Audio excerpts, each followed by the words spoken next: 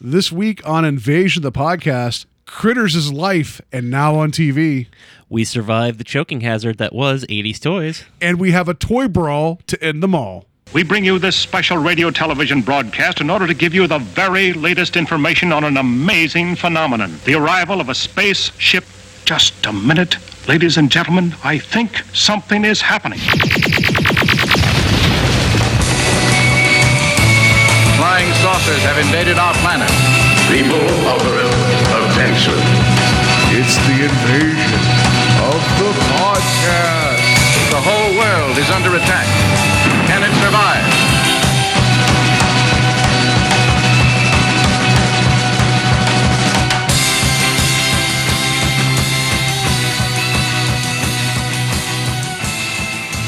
And welcome to Invasion of the Podcast, where we're trying to take over the world one listener at a time.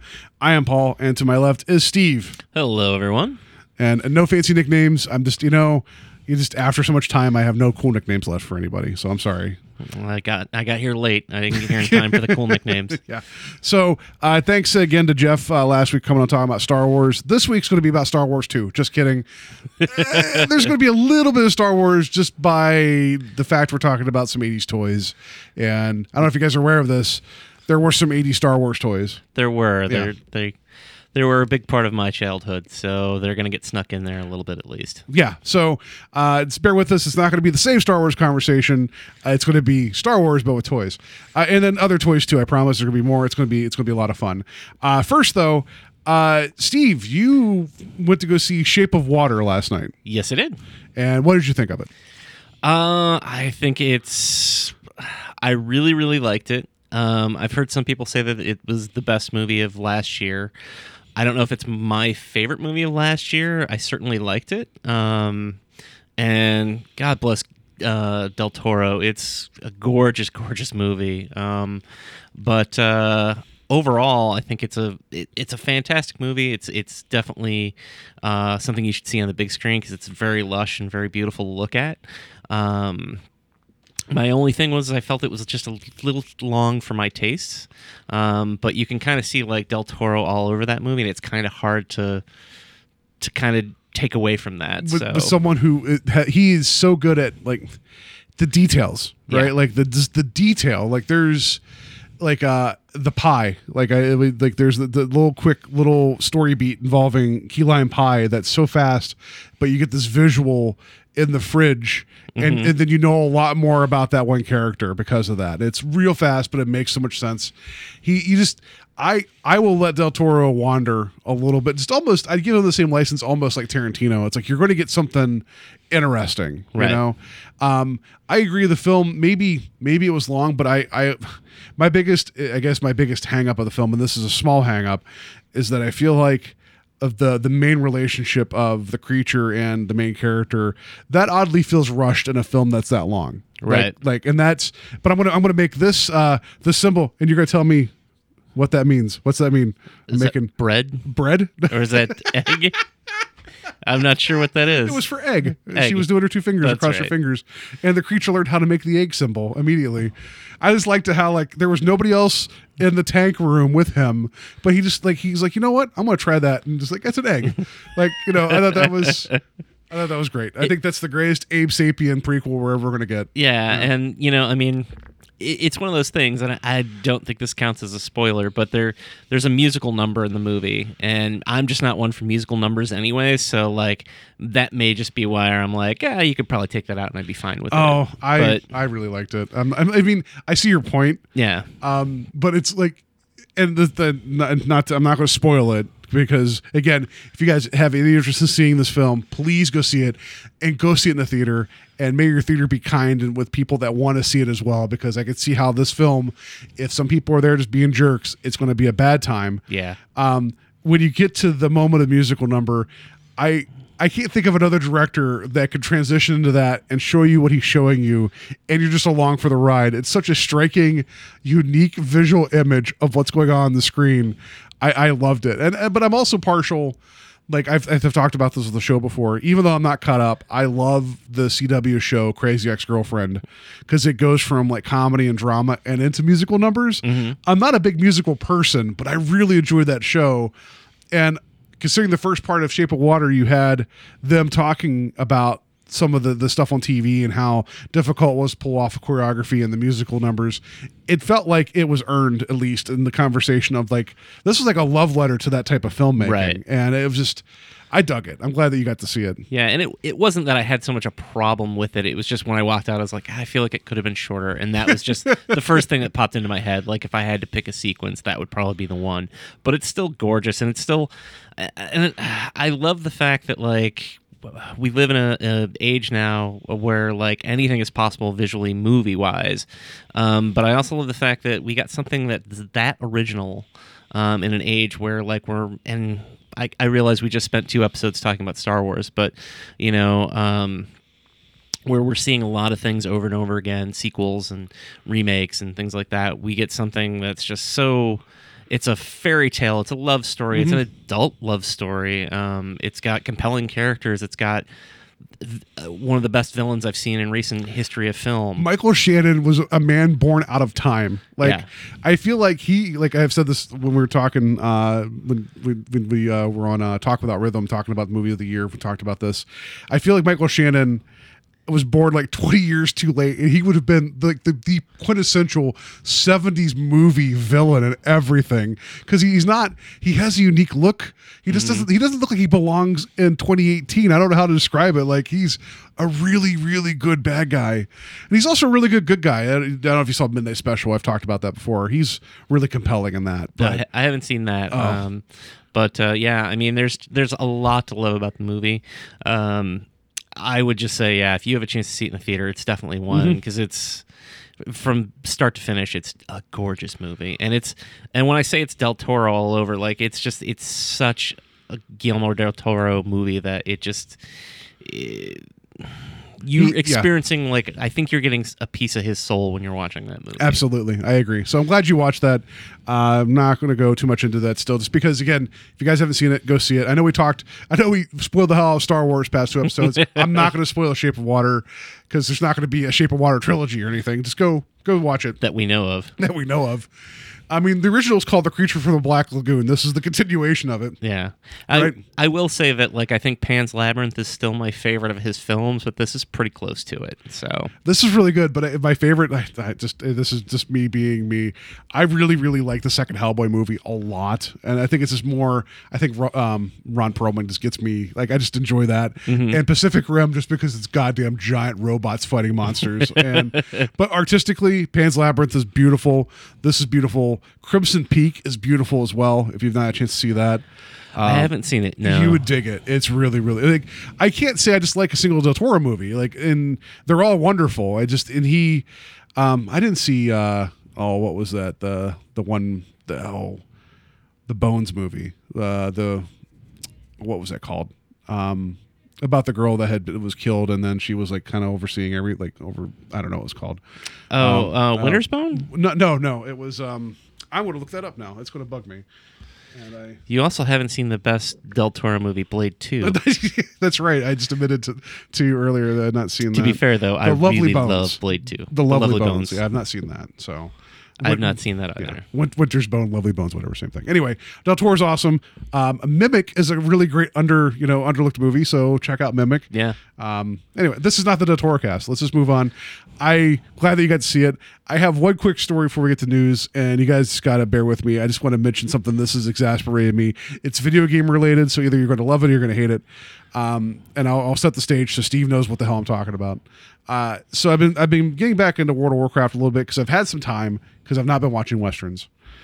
And I've been just running like dungeons, 5-man dungeons, like 25-man raids, and you get loot. That's how World of Warcraft works. You get loot, you put it on your head, you're happy, right?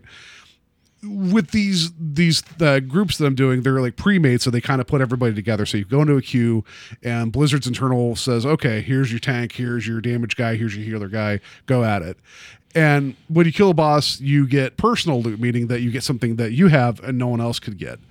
But you could trade it to somebody, meaning they see that you get this, and if you don't want it, or if what if it's something that is not as good as what you have, you can give it to somebody else. So I've been doing these, and I've been getting like gear every so often to get loot. And I was doing a 25-man fight, which is the loot's better, and something popped up, and someone's like, they They just said, "Hey, can I have that?" And I'd respond to them because I was in the middle of doing something. And they run over to me, and in the game, you could open a trade window and be like, I'll trade with you. They just open a window, expecting me just to hand that to them. And then they whispered me, like, are you going to give it to me or not? And I'm like, I never once committed to you that I was going to give this thing to you at all whatsoever.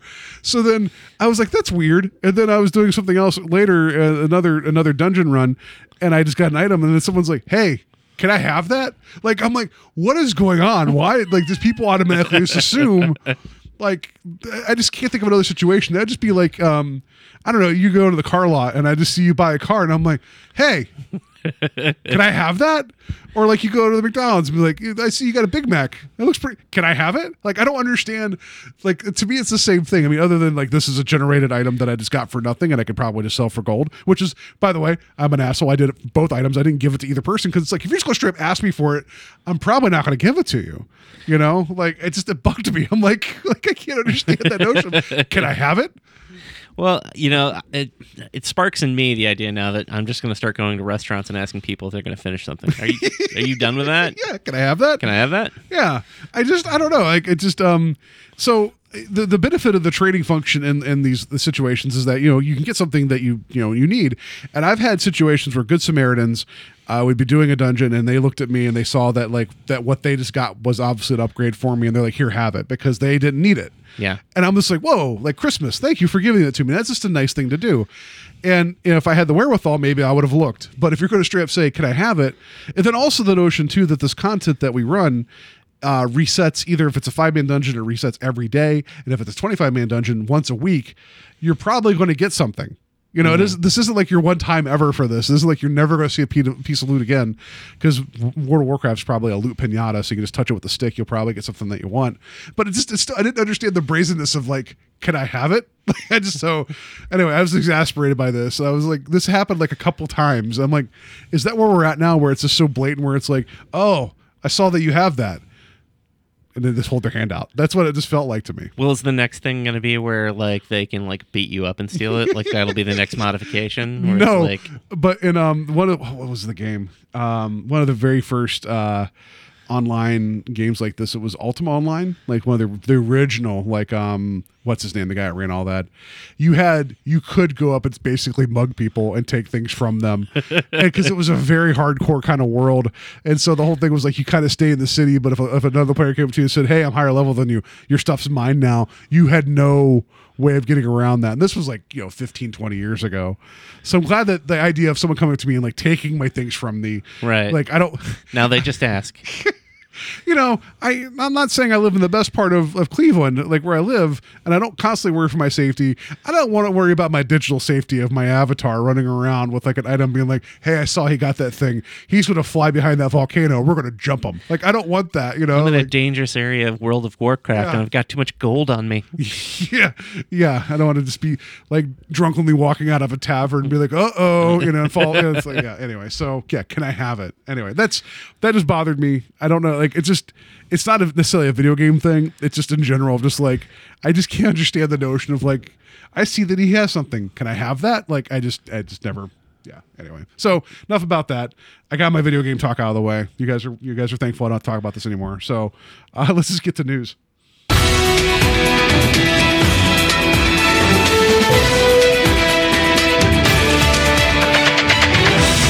Good news, everyone. I mean, but can I have that? That's what I want to know. Can I just have it? I should just go up people's desks where I work at and be like, oh, that's pretty nice stapler. Can I have it? And then they walk back to your desk and there's like 30 staplers on your desk. Yeah, it's like, well, you already have a stapler, but that's not the point. This one's better than this one. It has +5 to stapling. Can I have it? I don't know what makes staplers better. That'd be great. It's like this one has has a dragon's head on it. Well, okay, that clearly is a better stapler. I got to have that one. Yeah. Anyway, so I just found out this today. Critters, the greatest film franchise of all time, as I talked about not this past October, but the one before, about how Critters is connected to literally everything, is getting a TV show, and that's kind of cool. That's something I didn't expect. It's like, was it called Critters Binge This or something? It's something like that. And it's going to be about critters coming back to find one that had been left in California for like 20 years. And it makes me wonder how big he is and how lazy he is. It's going to be fun. Just make it fun. Give me bounty hunters that change shapes, and bring back that redheaded guy. That's I was just in, gonna say Orville. you need Scott Grimes, Yeah. but he's on that Orville show, so I don't know if he's available. He's got a busy schedule. Hey, Scott Grimes, remember that one thing you were known for before Seth MacFarlane got, you hooked up with him? You should come back, at least make a guest appearance. Even if the guest appearance is he gets killed by a critter, that'd be pretty amazing. I mean, honestly, I think they should just make him the main character of the show. think That's so. the whole reason I would watch it. Yes, they should make him the main character. I mean, yeah, he's busy with the Orville, but how busy are you really? Yeah. And he was doing voice work for American Dad. Maybe he goes to bed and like works 16-hour days and goes to bed. I don't know. Like maybe I'm making false assumptions about Scott Grimes. He's the hardest working man in Hollywood. Maybe, but I don't think so. So Critters TV, like there's also the Trimmers TV show that's coming too. Yeah. So is there like the revival of like 80s and 90s creature things that are becoming TV shows? Yep, Ghoulies is going to be next. Ghoulies. If Full Moon could get away with it, they would make a Puppet Master TV series. They would. Oh, I'm surprised they haven't already. That seems perfect. They probably for have sci-fi. 7 seasons of it just waiting. That seems like Sci-Fi Channel. Yeah. Although the one thing I'll say about the Critters TV show is that my understanding is it's going to be on the Verizon Go 90 network, which is that's specific to Verizon devices. So. This is going to be your killer show to get people to kill Go 90. Hey, I got to switch to Verizon. Why? I got to watch Critters. I got to watch me some Critters. Well, maybe they can get it there and then sell the streaming rights to like Netflix or something. Because I feel like that's the only way they're going to make money on it. Well, because you'd mentioned this is something we talked about off air, like we're live, live right now. These are the conversations you don't get to hear. Yeah, we were talking about Ash versus Evil Dead, how seasons 1 and 2 are on Netflix, and that's a Showtime, the Stars show. Yes. So yeah, I mean that I think that's even more viability. So if you can do it, get some attention to what you're doing, but then also make the show available, to sell it to somebody else. I would binge the hell out of Critters if it shows up on Netflix. Oh yeah, That'd be fun. absolutely. Yeah. So. And maybe Leonardo DiCaprio will return. That would be amazing.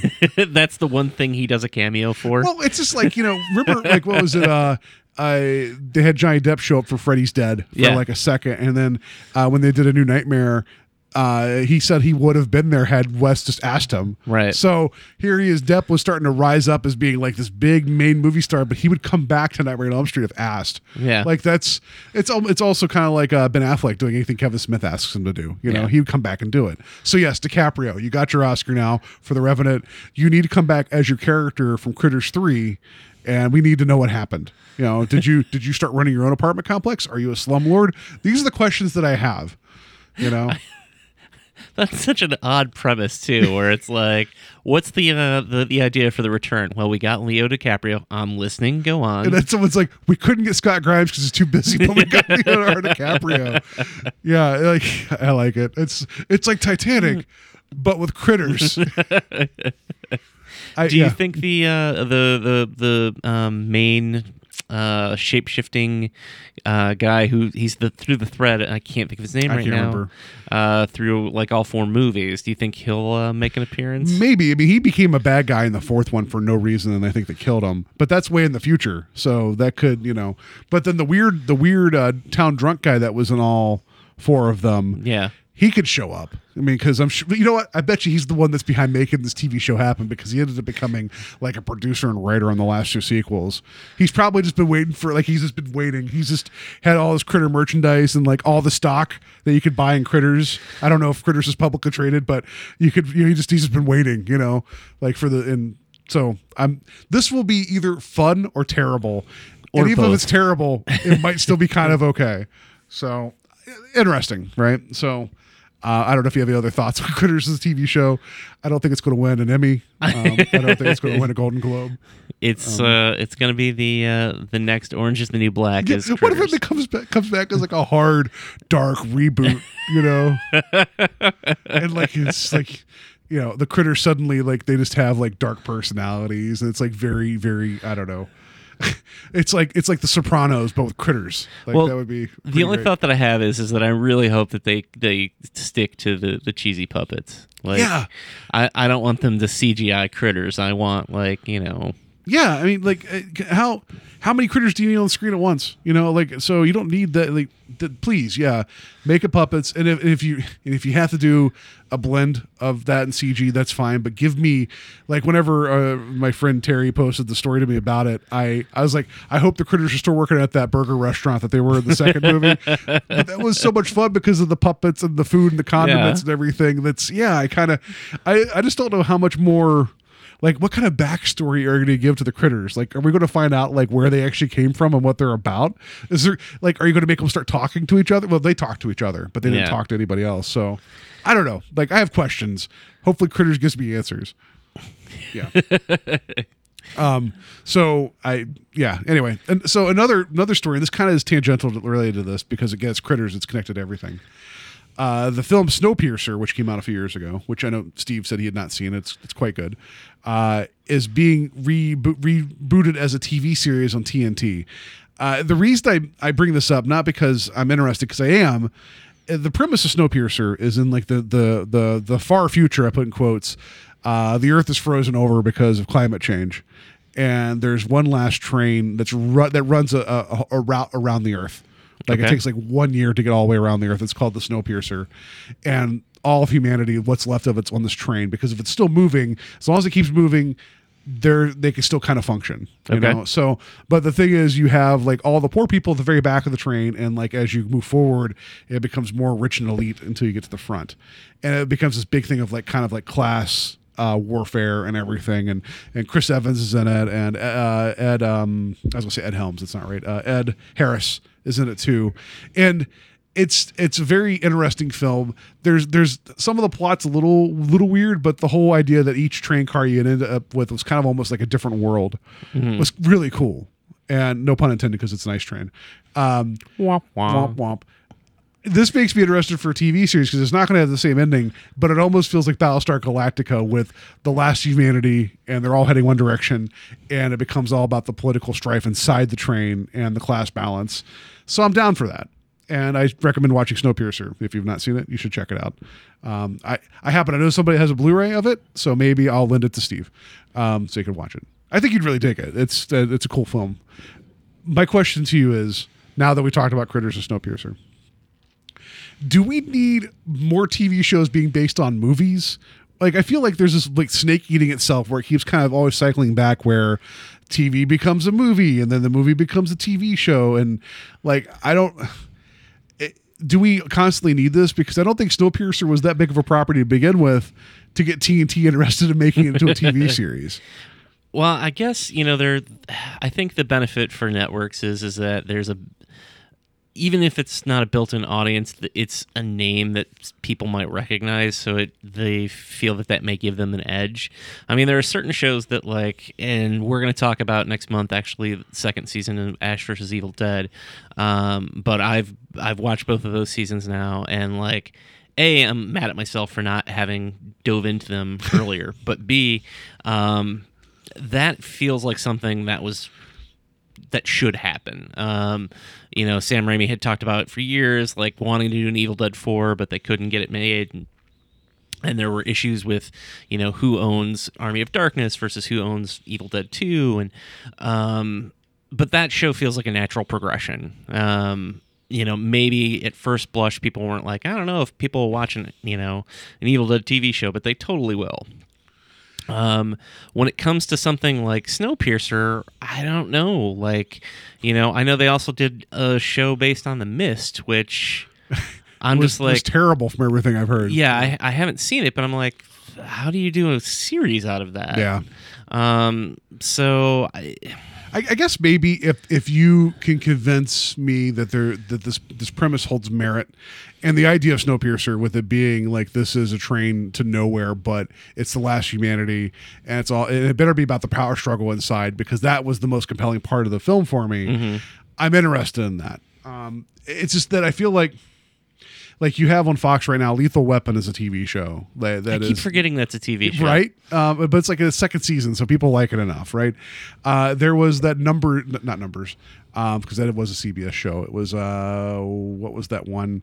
that they tried doing that was based on the movie where they took the drug that would make you super smart. Limitless. That's it. That was only on for like a season or two, and then they're like, oh, didn't do well enough, and then that went away, you know. And like, I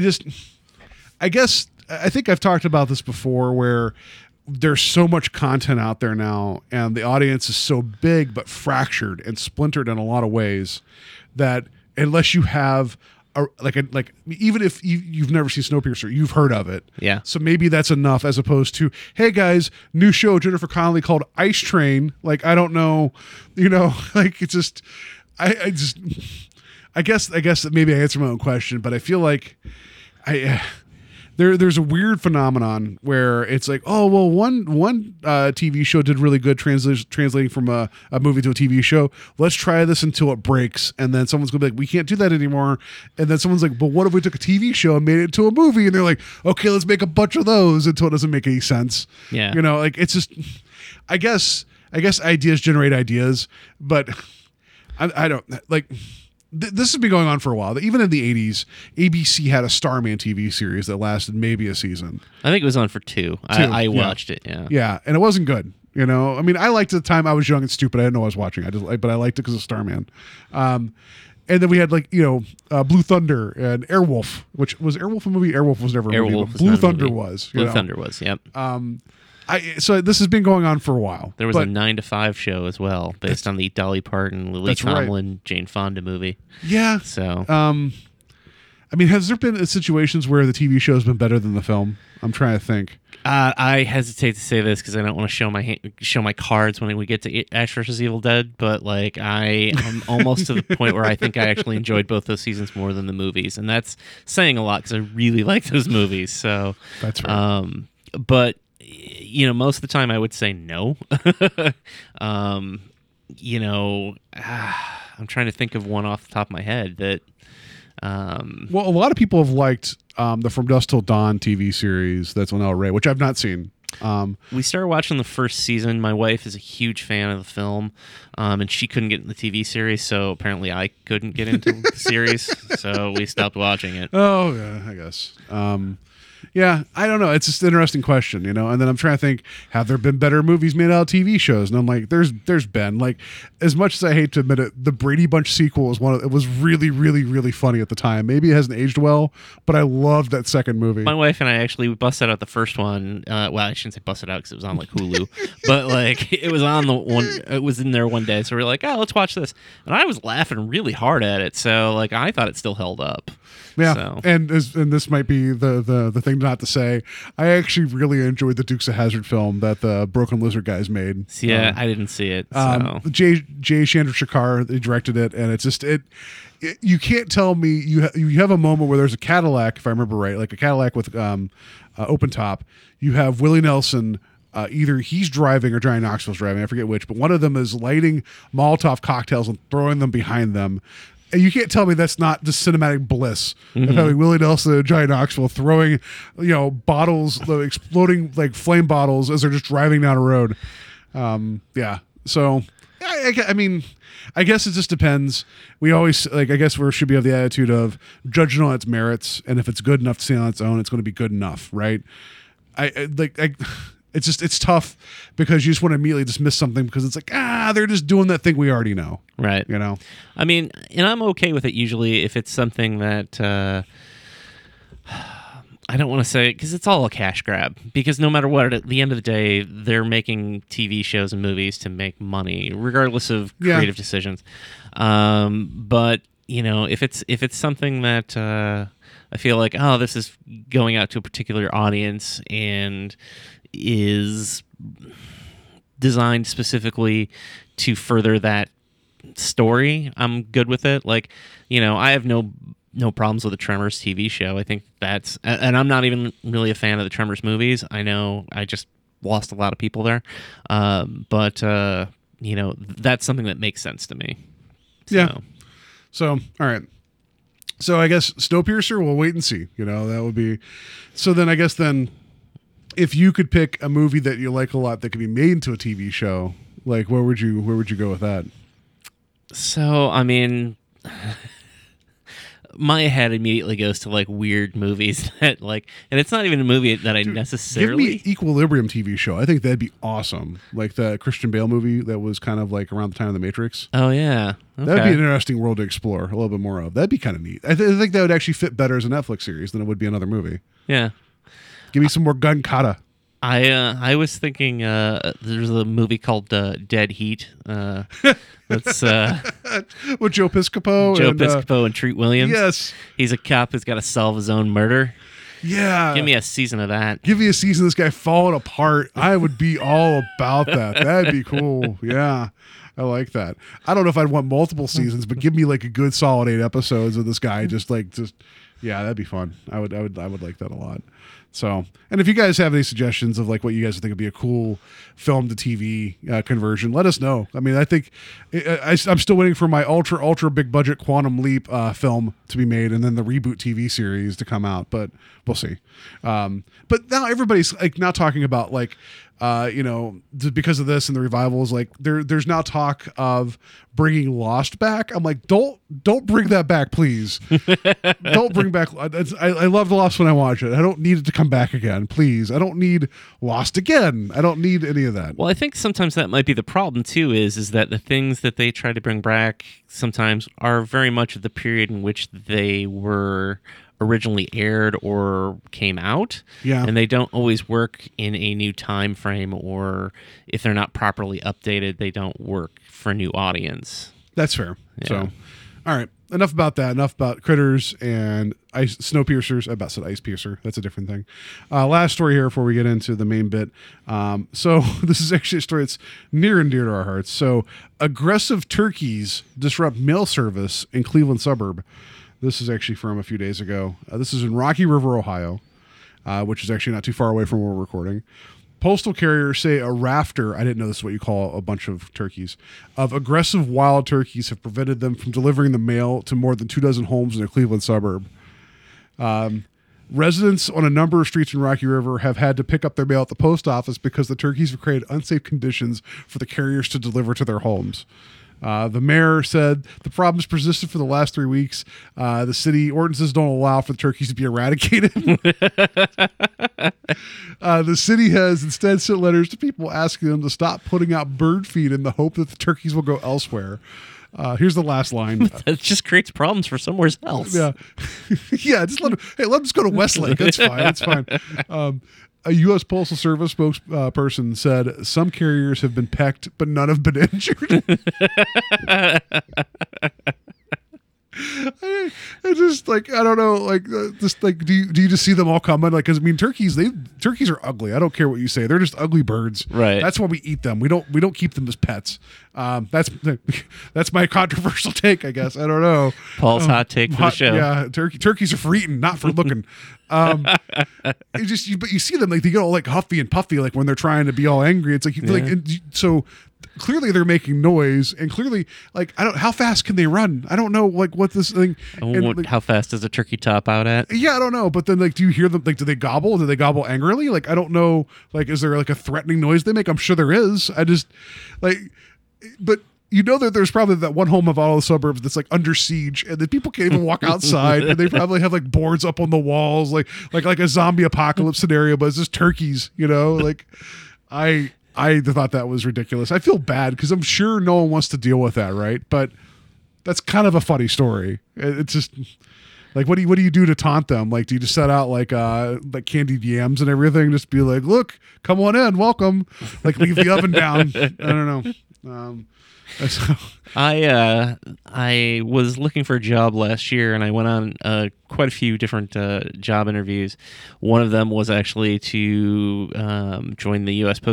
Postal Service, and the turkey eradication unit. They did make a big stake about like, oh, if you decide to go further in the process of this job, you better be good with like being bitten by dogs, and like they started naming all this other stuff, and I'm like, oh dear God, like getting spit on by llamas. That's what happens when you're in the U.S. Postal Service. I mean, honestly, and it was a cattle call, so it was like me and like 20 other people in a room, and they presented it like it was going to be a job interview, but it was literally like, hey, can you stand being stung by bees and bitten by dogs? You might be just right for the Postal Service. Can you pass a drug drug test, you might just be right for the Postal Service. So it was all about like what might happen to you on the job. So Wow. yeah. So turkeys, however, were not covered. So Well, see, that I feel like that's the great omission there because clearly it's happening. But I guarantee that's going in their repertoire now. So like the next round of people that they go to hire in, they're going to be like, "Can you fight off a turkey? can you fight off a rafter of aggressive turkeys? Is that? I don't even think that's what it says in the article. So whatever. But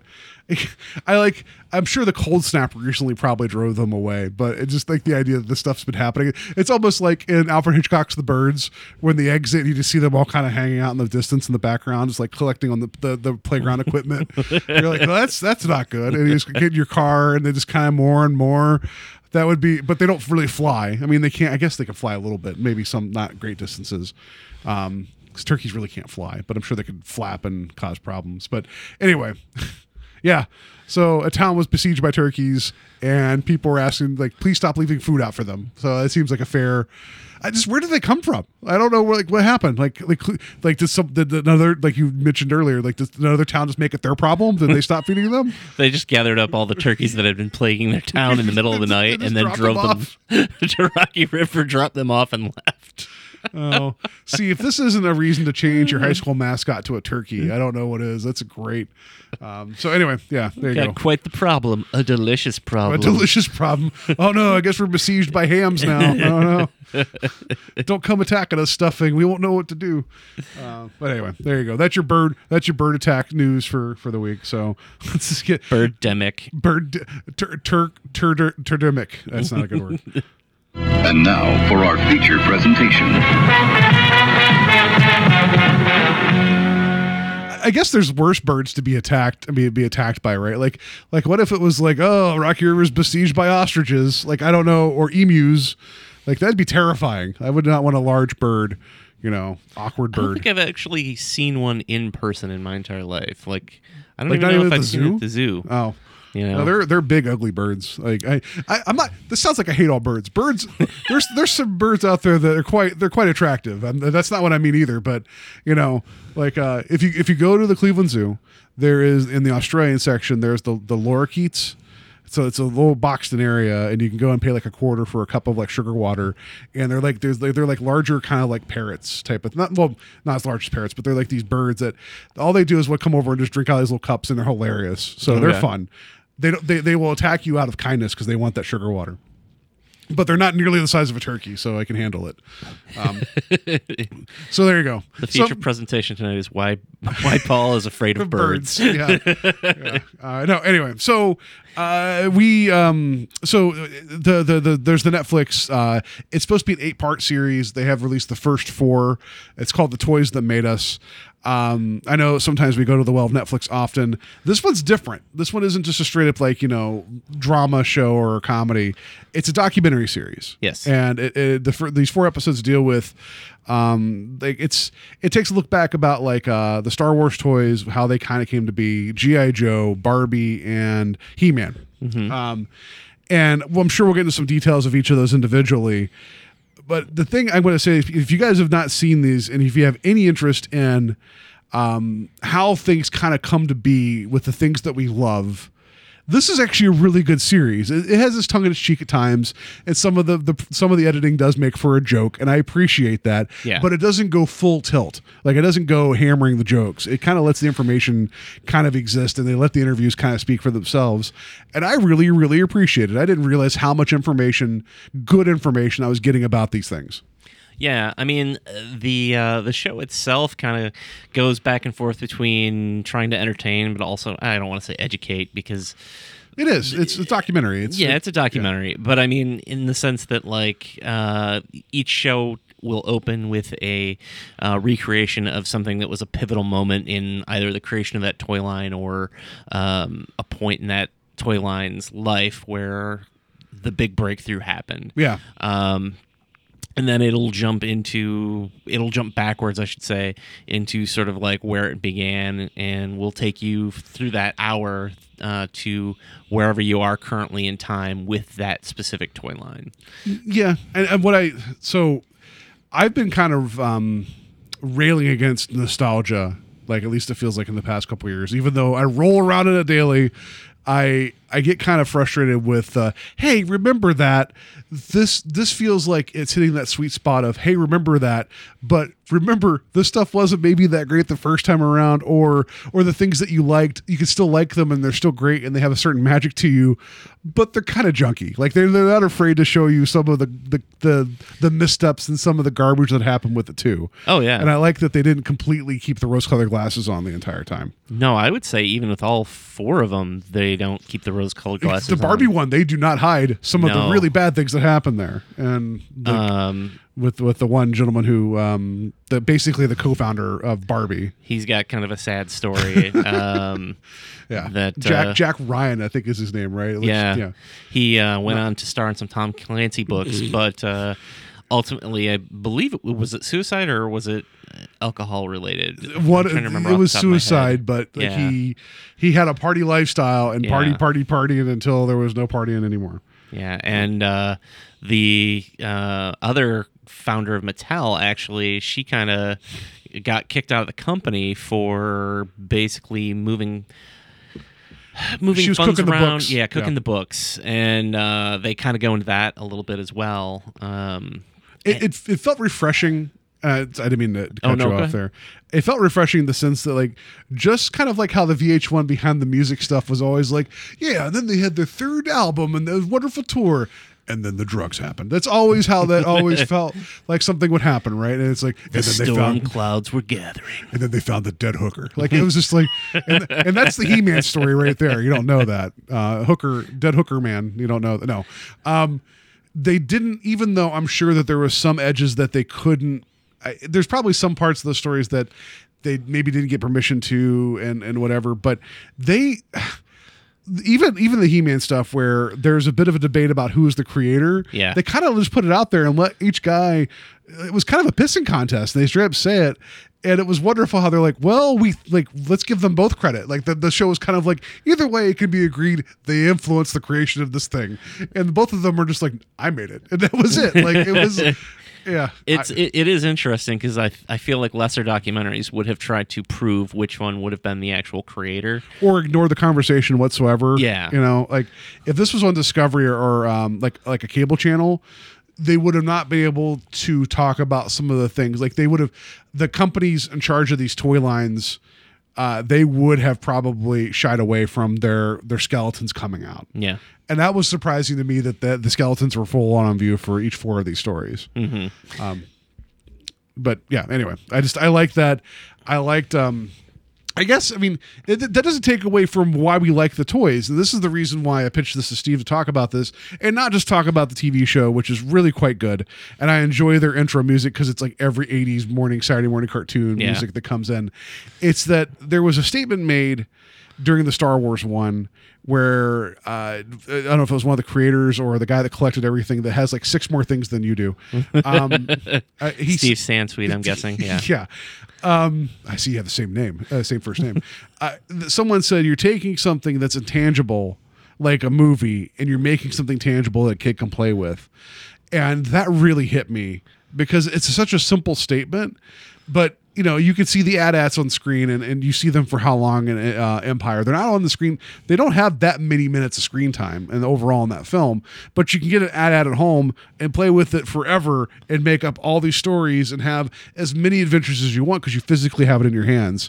And that, I'm guessing it was the toys because how many times could you go see that movie in the theater at the time? I mean, you know, sure, as many as you wanted, but there wasn't home video release at the time. There wasn't like you had like, how many more Star Wars stories do we not know because they all happened in a kid's backyard playing with these toys? Oh, yeah. You know what I mean? That's the part that I forget about and how that's where the fan base is built is that. Not the, I mean, the movies, of course, but, and whatever it is, the cartoons, in which we'll talk more about that in a second too. That just was like kind of like, it wasn't a revelation, but it's kind of like tripping across something that's like, well, shit, that just makes too much sense. Mm-hmm. So that's what I wanted to talk about was more of like the physically putting it in your hand and like you don't know it, but you're now a fan for life because you get to control what happens next. Oh yeah, and I mean, in the reverse look at it, it sort of controls me in a way that, like, for instance, on the Star Wars episode, they mentioned the micro series that never took off. They were die-cast metal characters and play sets that you could get, and I never had any. I had the Hoth one. Did you? That one, like the ice cave with the ice monster. I remember Wampa? that one. Yeah, the Wampa. I don't know why I remember having that, but I did. Okay. Yeah. And to this day, I still like. I was just talking to my wife about that like a day or two ago when we watched the episode. I was like, you know what? I might actually go back and still collect those. Like, it's 40 years later at this point, and I'm still like, I think I could, I could probably still pick some of those up on eBay and add them to my collection. So they definitely imprint on you. But the point that you're making is a good one, because toys, just playing with toys, it gave you a chance to, well, yes, make your own stories, but like you got to experience those characters in a way that was really unique in your own. And maybe that is why there's so many people who think they know how everything should be at this point, or feel that they are That's not my Star Wars. My Star Wars had a really cool ramp that I could roll all the cars off of. My Star Wars had a C-3PO case that they were all carried around in, and My Star Wars got ended by a lawnmower. Yeah, that's what happened.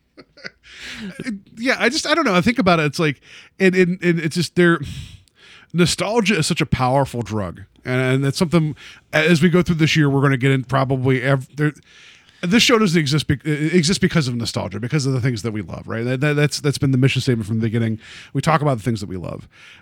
But I remember though, like one of the things that mentioned in the Star Wars episode, and I don't want to keep going back to that one, but there was a bit there where Kenner was running out of material in terms of like what to do to get more toys out, because there was only 2 movies at the time. And they're making gangbusters money. They had a hell of a deal that they screwed up later, which was like the biggest miss of all time. But they started making those what they call the little mini rigs, the little tiny one, like little tiny vehicles that were never seen in the Star Wars movies. But their philosophy was, if you just turn the camera a little bit to the right, you would see this vehicle there on that planet. And I liked that approach of like, they could exist. Sure, put a Star Wars character in it, we're fine. That's the part that amazed me. Is I could never afford the big Millennium Falcon or any of the big stuff. I did have some of the figures. I was a poor kid. And finding out now that initially those figures were loss leaders, meaning like they wanted to sell you the figures to sell you the accessories. Mm-hmm. That never occurred to me as a kid. But you did want to have a vehicle. You did want to have stuff to ride around in. You wanted to have your guys go places. And I had a couple of the small vehicles, and I didn't realize that was designed like squarely at pretty much poor people, and I enjoyed that. It makes too much sense, and to realize that's a marketing move that may sound like the most obvious statement of all, especially when you go to any toy store and you look at the Lego sets that they make. Oh yeah, where it's like, oh, I could pay $37 for 7 Legos that make like a Batwing. That's cool. Like, but they always sell you like there's always the big ones for like $150, and then there's like the little small vehicles you can build, and clearly. That's something that how they kind of had that aha moment has now shaped everything going forward. Is just, it's amazing to me, and I never thought about it before. Right. What I think is kind of fascinating about it too is that, I mean, there are a couple things that we learned in the documentary. One is, and it's something that I never even gave any thought to, they bring up and again, we're still in the Star Wars one. We'll get to the other 3, I promise. But they bring up the idea of label slapping, which is something that I hadn't even thought of before. It made sense until you, and what label slapping is where they take a product that's been made for something else and they throw a Star Wars sticker on it. So it's like, we got these walkie-talkies. All right, well, print them in black and put a Star Wars label on them, and now there's Star Wars walkie-talkies. And they did that with a number of things, which I thought was really kind of like, not eye-opening, but it was one of those things that was just like, oh, that's a really smart way to get product out quickly, make a quick buck as they're trying to get their figure line in order. Yeah. Because the big thing about the Star Wars one, and you guys will learn this, is that they had a ticking clock. Like Lucas, for as much as we could talk about his decision making, he didn't. I guess the whole thing was with toy making is that you would plan your lines out 2 years in advance with a film, because it took a while to build the models, get everything like to match the film, whatever. And he was refusing to let anybody see anything from the film until about 6 months before the film came out. And it was this thing where toy companies were like, "Can we do something?" And he wouldn't show them anything. Well, see, I had taken it as I thought they said that that the other toy companies had just refused to be or had no interest in it. So yeah, because I think of his mandate of like you can't see things until whenever. But Kenner, which I did not know they were based out of Cincinnati at the time. That was kind of cool. Had I known that when I was a kid, that would have blown my mind. You would have been like hitchhiking down the road, Exactly. like thumb out, like with your C-3PO full of characters just going down the road. That they did this label slapping thing just to get product out for that Christmas after Star Wars came out. Yeah. The New Hope, to get something at least. And then they were selling the promise of characters of these cardboard pre-order things. Like that, you would not have that now. Like you could not have that now. Yeah, I don't know. That was fascinating to me, just because these guys are just like, just working through the night, trying to grasp at straws. And it's something I guess I learned over and over and over again, that the things that we love sometimes are pulled out of somebody's ass. And I don't mean that literally. They're just more like, I have an idea, and they just run with it. Like G.I. Joe. What's the name of the bad guys for G.I. Joe? Cobra. Where'd that come from? Some guy at a meeting because he could see it out of the top of his head. Right. And everyone's like, we don't know what that is? Sure. They'll fight Cobra. And that's where that came from. Well, I love the fact that, like, I thought that there was some sort of science behind the reason why the figures were 3 3/4 inches, and it turns out that they asked the boss like how big the figure should be, and he literally just took his thumb and his finger and spaced them out as far as he could, and he's like, yeah, about that big. That big. Yep. And that's what determined the entire size of those figures. Well, so that determined the size of the Star Wars figures, because at the time, most action figures, not dolls, were like 12 inches, and they knew that they couldn't make a full 12-inch doll. But so they did these 3 3/4 inch figures, and then the after effect of that is that whenever Hasbro was relaunching G.I. Joe, they wanted to match Star Wars, so their figures became that same size, just because of that one decision. Like that's. Like they wanted to match Kenner, and that was kind of crazy to me. That like they're like, that's good enough. Like no one bothered to think about this again, and it was like, well, they're doing it, we're going to do that too. And it just came from some guy's ham fist that he like, we're making figures that big. It's just, I love that kind of like idea of just like, well, that's just what happens, so that's what we're doing now. Yeah. And I never thought about that as a kid. You just see figures like even I think I have behind me on the wall. I have there's one of those throwback like nostalgic Back to the Future on cardboard with Marty, where he's 3 3/4 inch. It's made to look like a G.I. Joe kind of packaging or whatever. Like we just accept that as packaging now because that's just what they did. There was I don't know. There was no scientific reasoning for it, like you said. And as a kid, you don't think about this stuff, but at the same time, like, you just assume that there has to be a reason why packaging looks the way it is, why figures are the shape they are, why Snake Eyes didn't have a single piece of paint on him as a G.I. Joe, and it was a cost-saving maneuver. That I thought was fascinating. Their most popular character was created simply out of the fact that it was a cost-saving measure to have a character that they didn't have to paint the figure. And that didn't speak. Yeah. I mean, and, going over to like the He-Man Masters of the Universe line, so much of that came out of sort of dumb luck, but also half of it was out of focus groups where they like asked kids like, what do you want? And then kids would just basically tell them like, I want to be in charge, I want to have power, and they were like, well, these are the keywords that they're telling us, so let's go ahead and build a toy line around that. And I think that that's just fascinating, because it's like the thing that I really always liked about Masters of the Universe is that it truly is the kitchen sink of all toy lines. Like, you want barbarians, there are barbarians. You want robots, there are robots. You want swords, great. Lasers, great. Castles, great. Like, you could do anything with it. You want a guy who just smells really bad? Done. Have that guy. Yeah, we have that guy. You want a guy with 3 faces called Manny Faces? There we go. Got it. Yeah. Like just. But it all works somehow. Like that's the thing that's the most impressive is that like there's a feel to those characters, but they all work. Yeah, I like there. Let's be.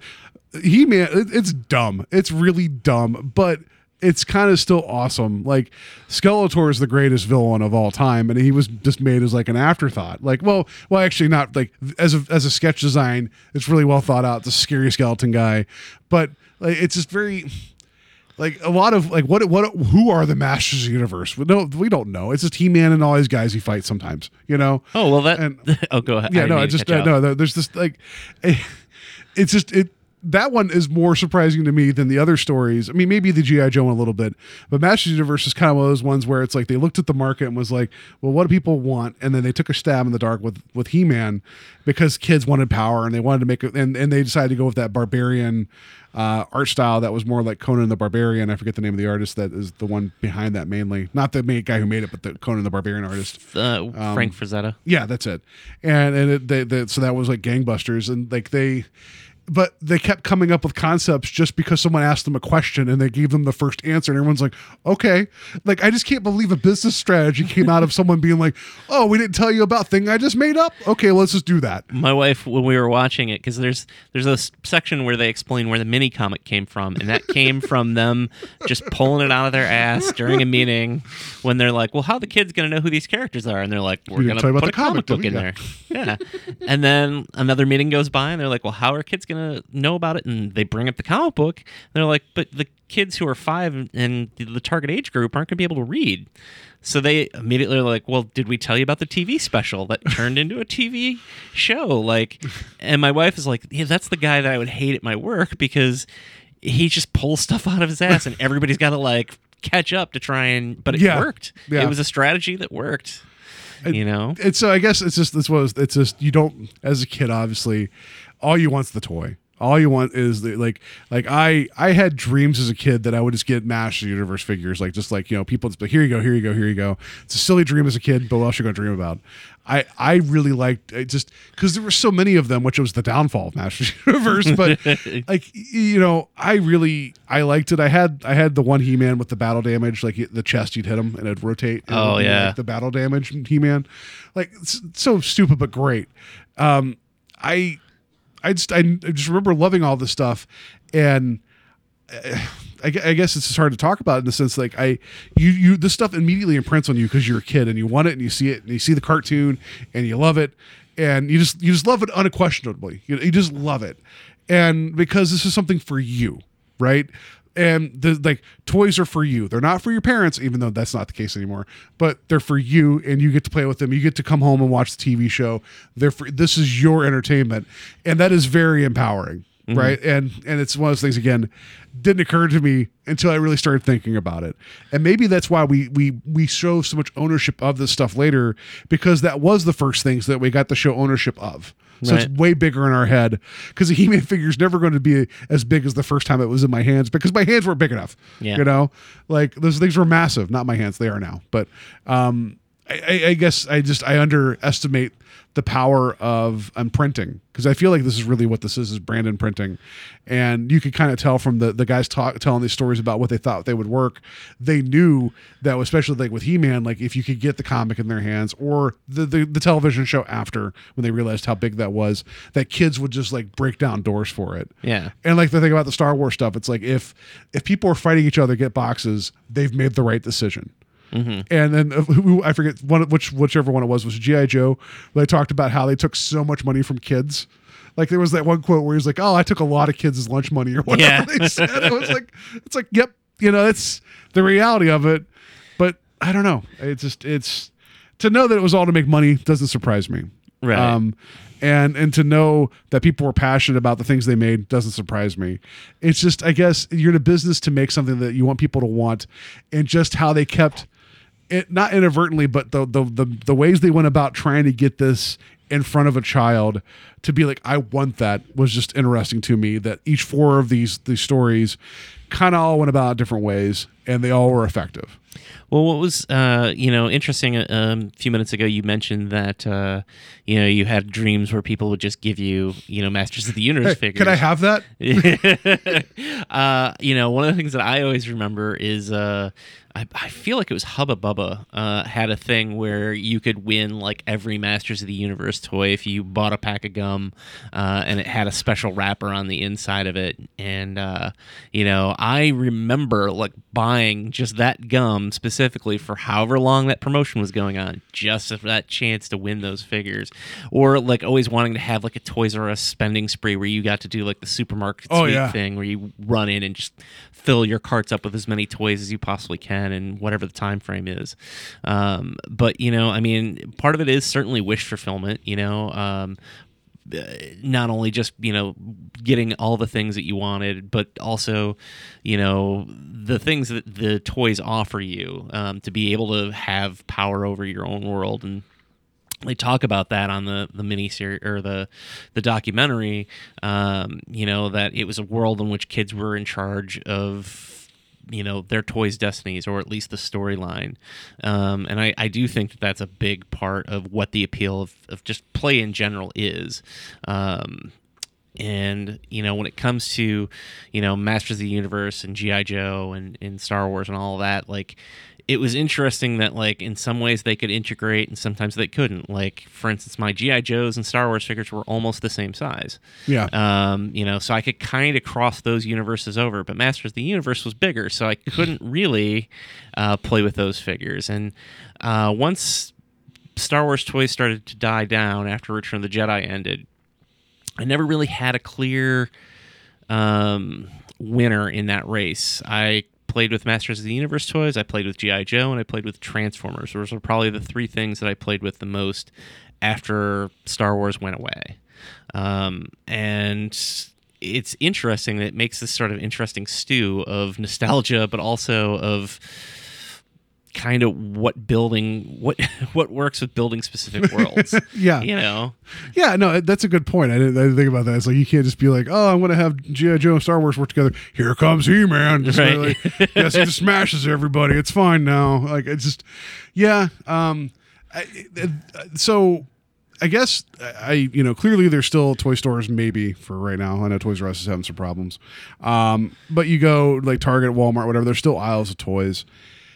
And there are action figures. You see, like, there were so many Batman Superman figures out where it was like battle armor Batman. It was like all these fun, weird like things that were like labeled Batman versus Superman. It's like none of this is in the movie, right? But whatever. I guess we're cool with that. I don't know. Like, just it's toys. I get it, right? But how?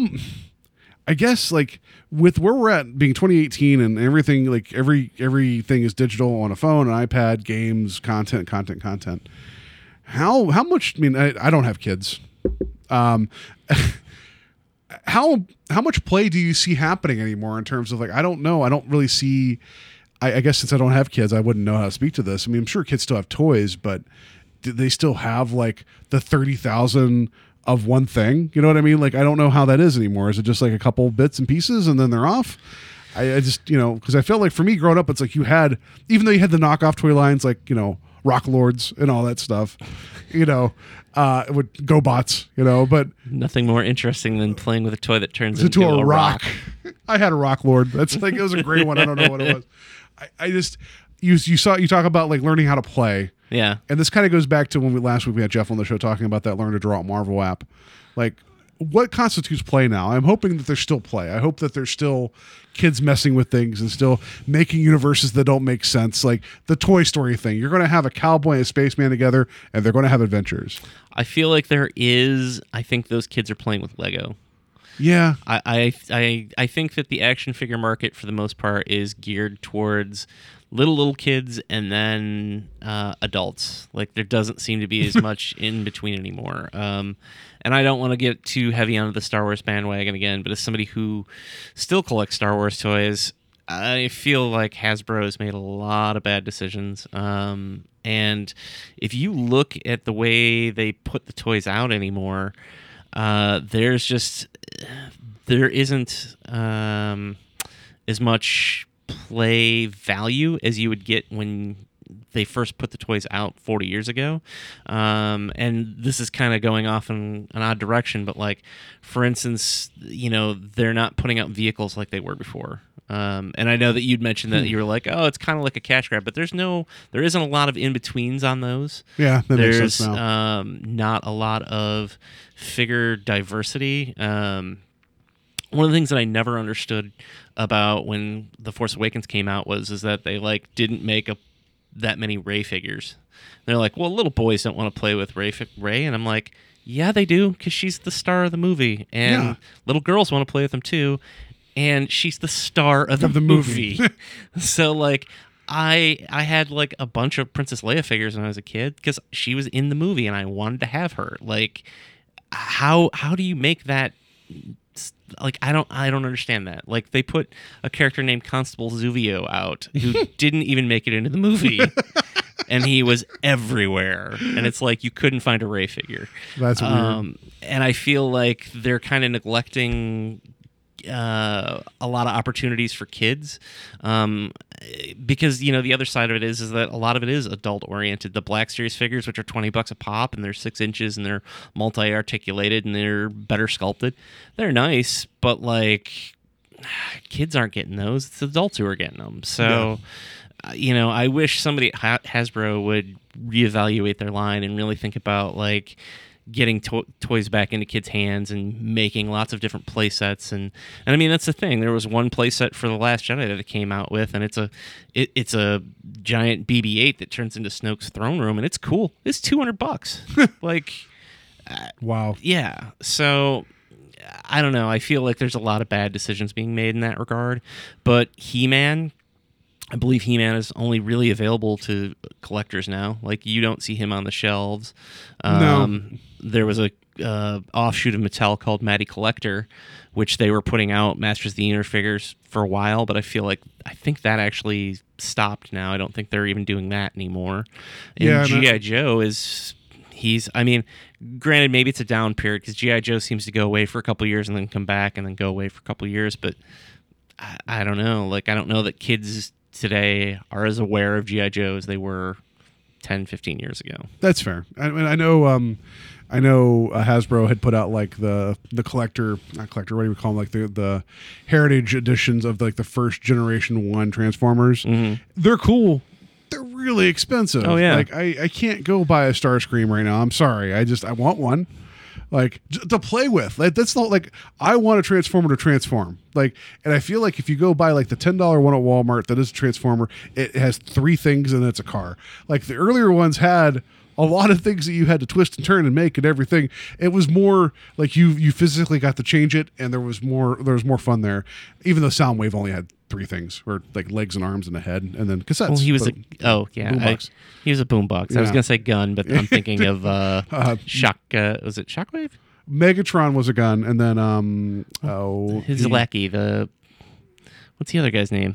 What lackey? The other guy who was a gun. He was purple. Oh shoot! I know what you're talking. He had the one single light for an eye. Yeah. Leonard Nimoy voiced him in the movie.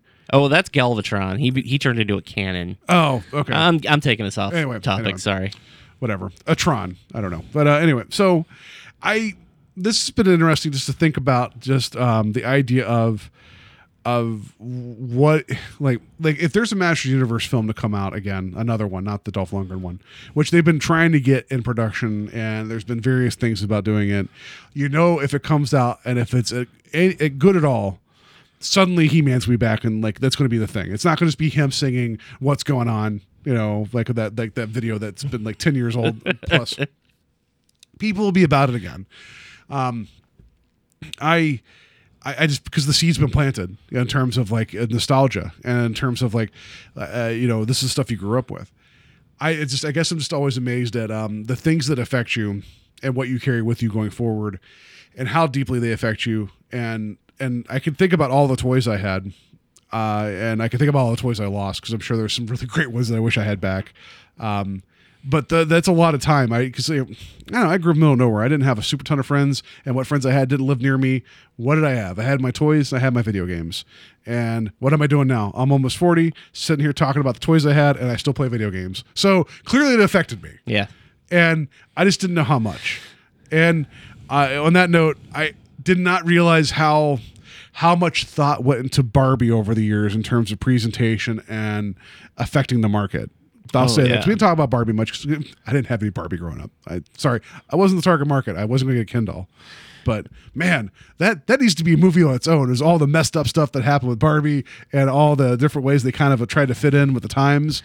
That's interesting stuff. Well, I think the fact that the figure started off as an offshoot, was it German or French? It was German, I believe. Okay. Yeah. That was a doll that was basically a prostitute, like based on like a single, like a New Yorker style cartoon in a German paper. And they're like, they didn't really change her much. No. Like, it was funny. You see, like, oh, this was the doll and this was the Barbie. It's like, that's the same thing. It was interesting that they took that, but the idea that at the time there was only baby dolls available for girls to play, to be mother, and that was pretty much it for them for like play. And the fact that they changed this into a woman who, you know, had different jobs, and she, you know, had outfits, and they talked about how like the big thing for that was the accessory packs. And another, again, it's one of those things that seems like it seems obvious, but I never thought about it, how it really was the outfits that really drove that. And how if you had a doll, you'd probably want to dress it in different things. You'd probably want to have different events, you know, and how much choice there was at cost.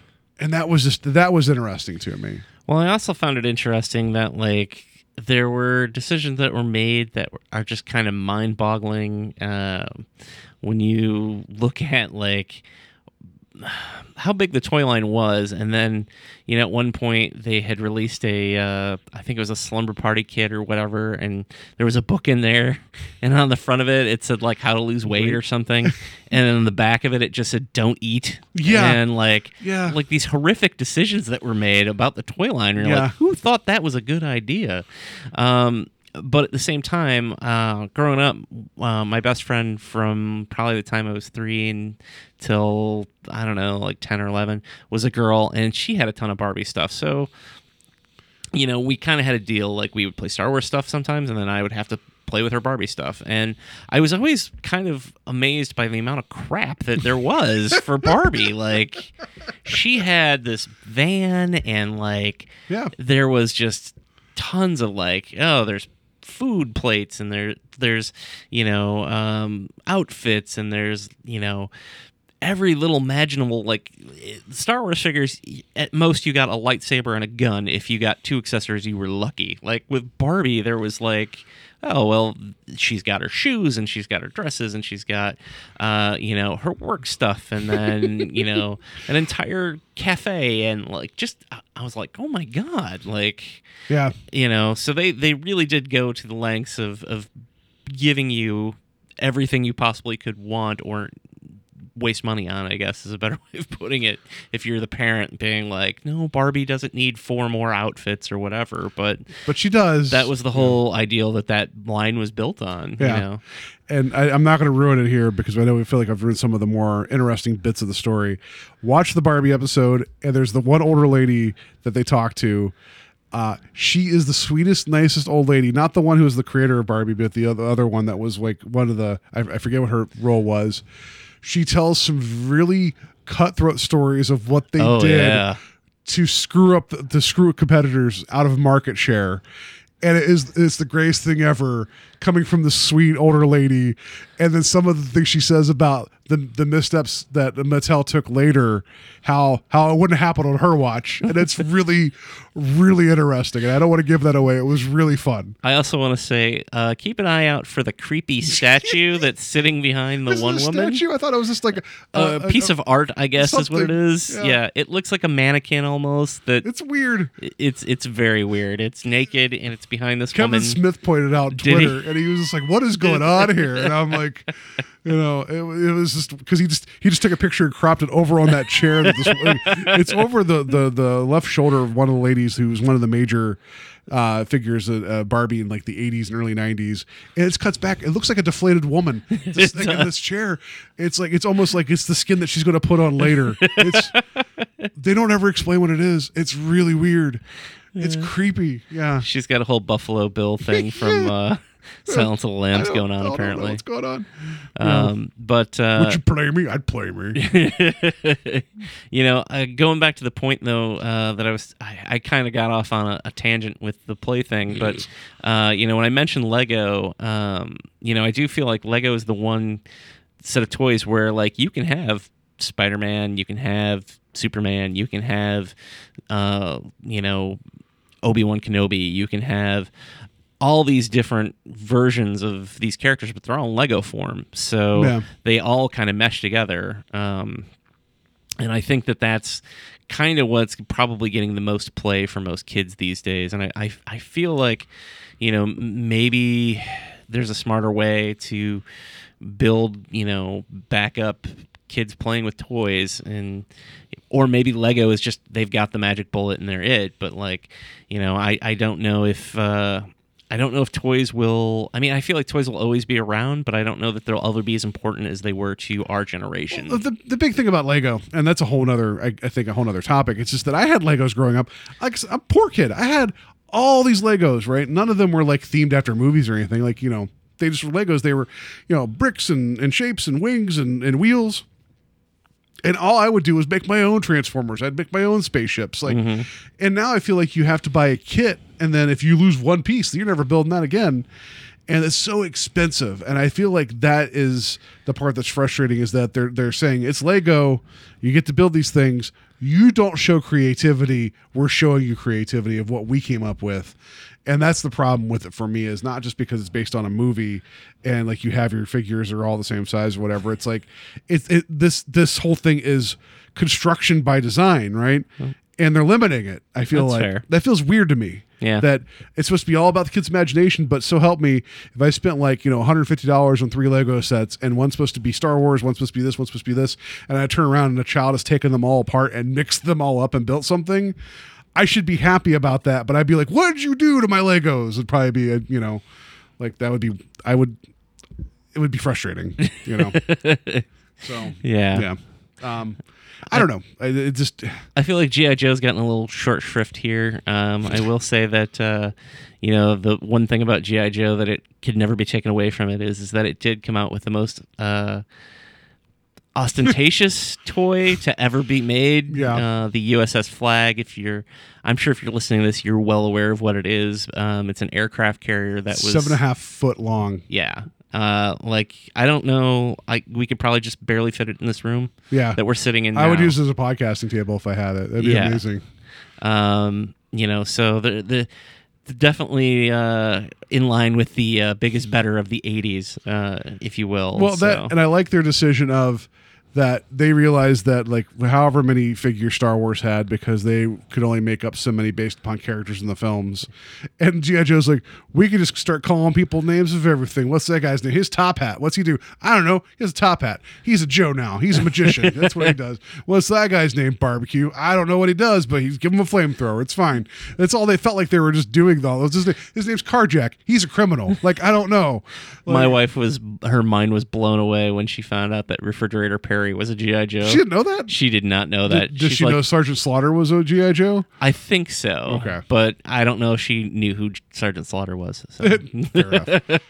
And Stephen King even made up a couple G.I. Joes, if I remember right, because he wrote some of the cards and everything. Like, Yeah. Weird stuff, but I guess I'm curious. So two things I'll wrap this conversation up with. I'm curious what the next 4 episodes are going to be of that series. That would be kind of cool to see where they go next. Transformers has to be one of them. I'm fairly certain Transformers is going to be one of them. Yeah.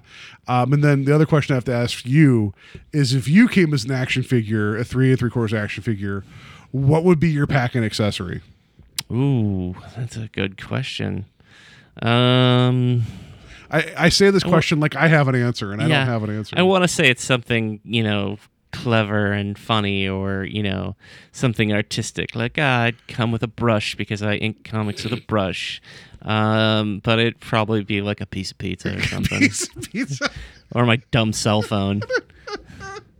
Now with pizza action. Yeah, exactly. He comes with a Miller Lite and a piece of pizza. Like, mine would just be like a beanbag chair. It's like a beanbag chair and a degree I can't use for anything. That would be, that'd be. Actually, my accessory is just a smaller toy. It's just a tiny Bespin Luke box. That's what you have. That's exactly it. Well, that would be amazing. All right. So anyway, that'll do it for our talk about the toys that made us, and the toys that made us this podcast. So thank you, toys that made us.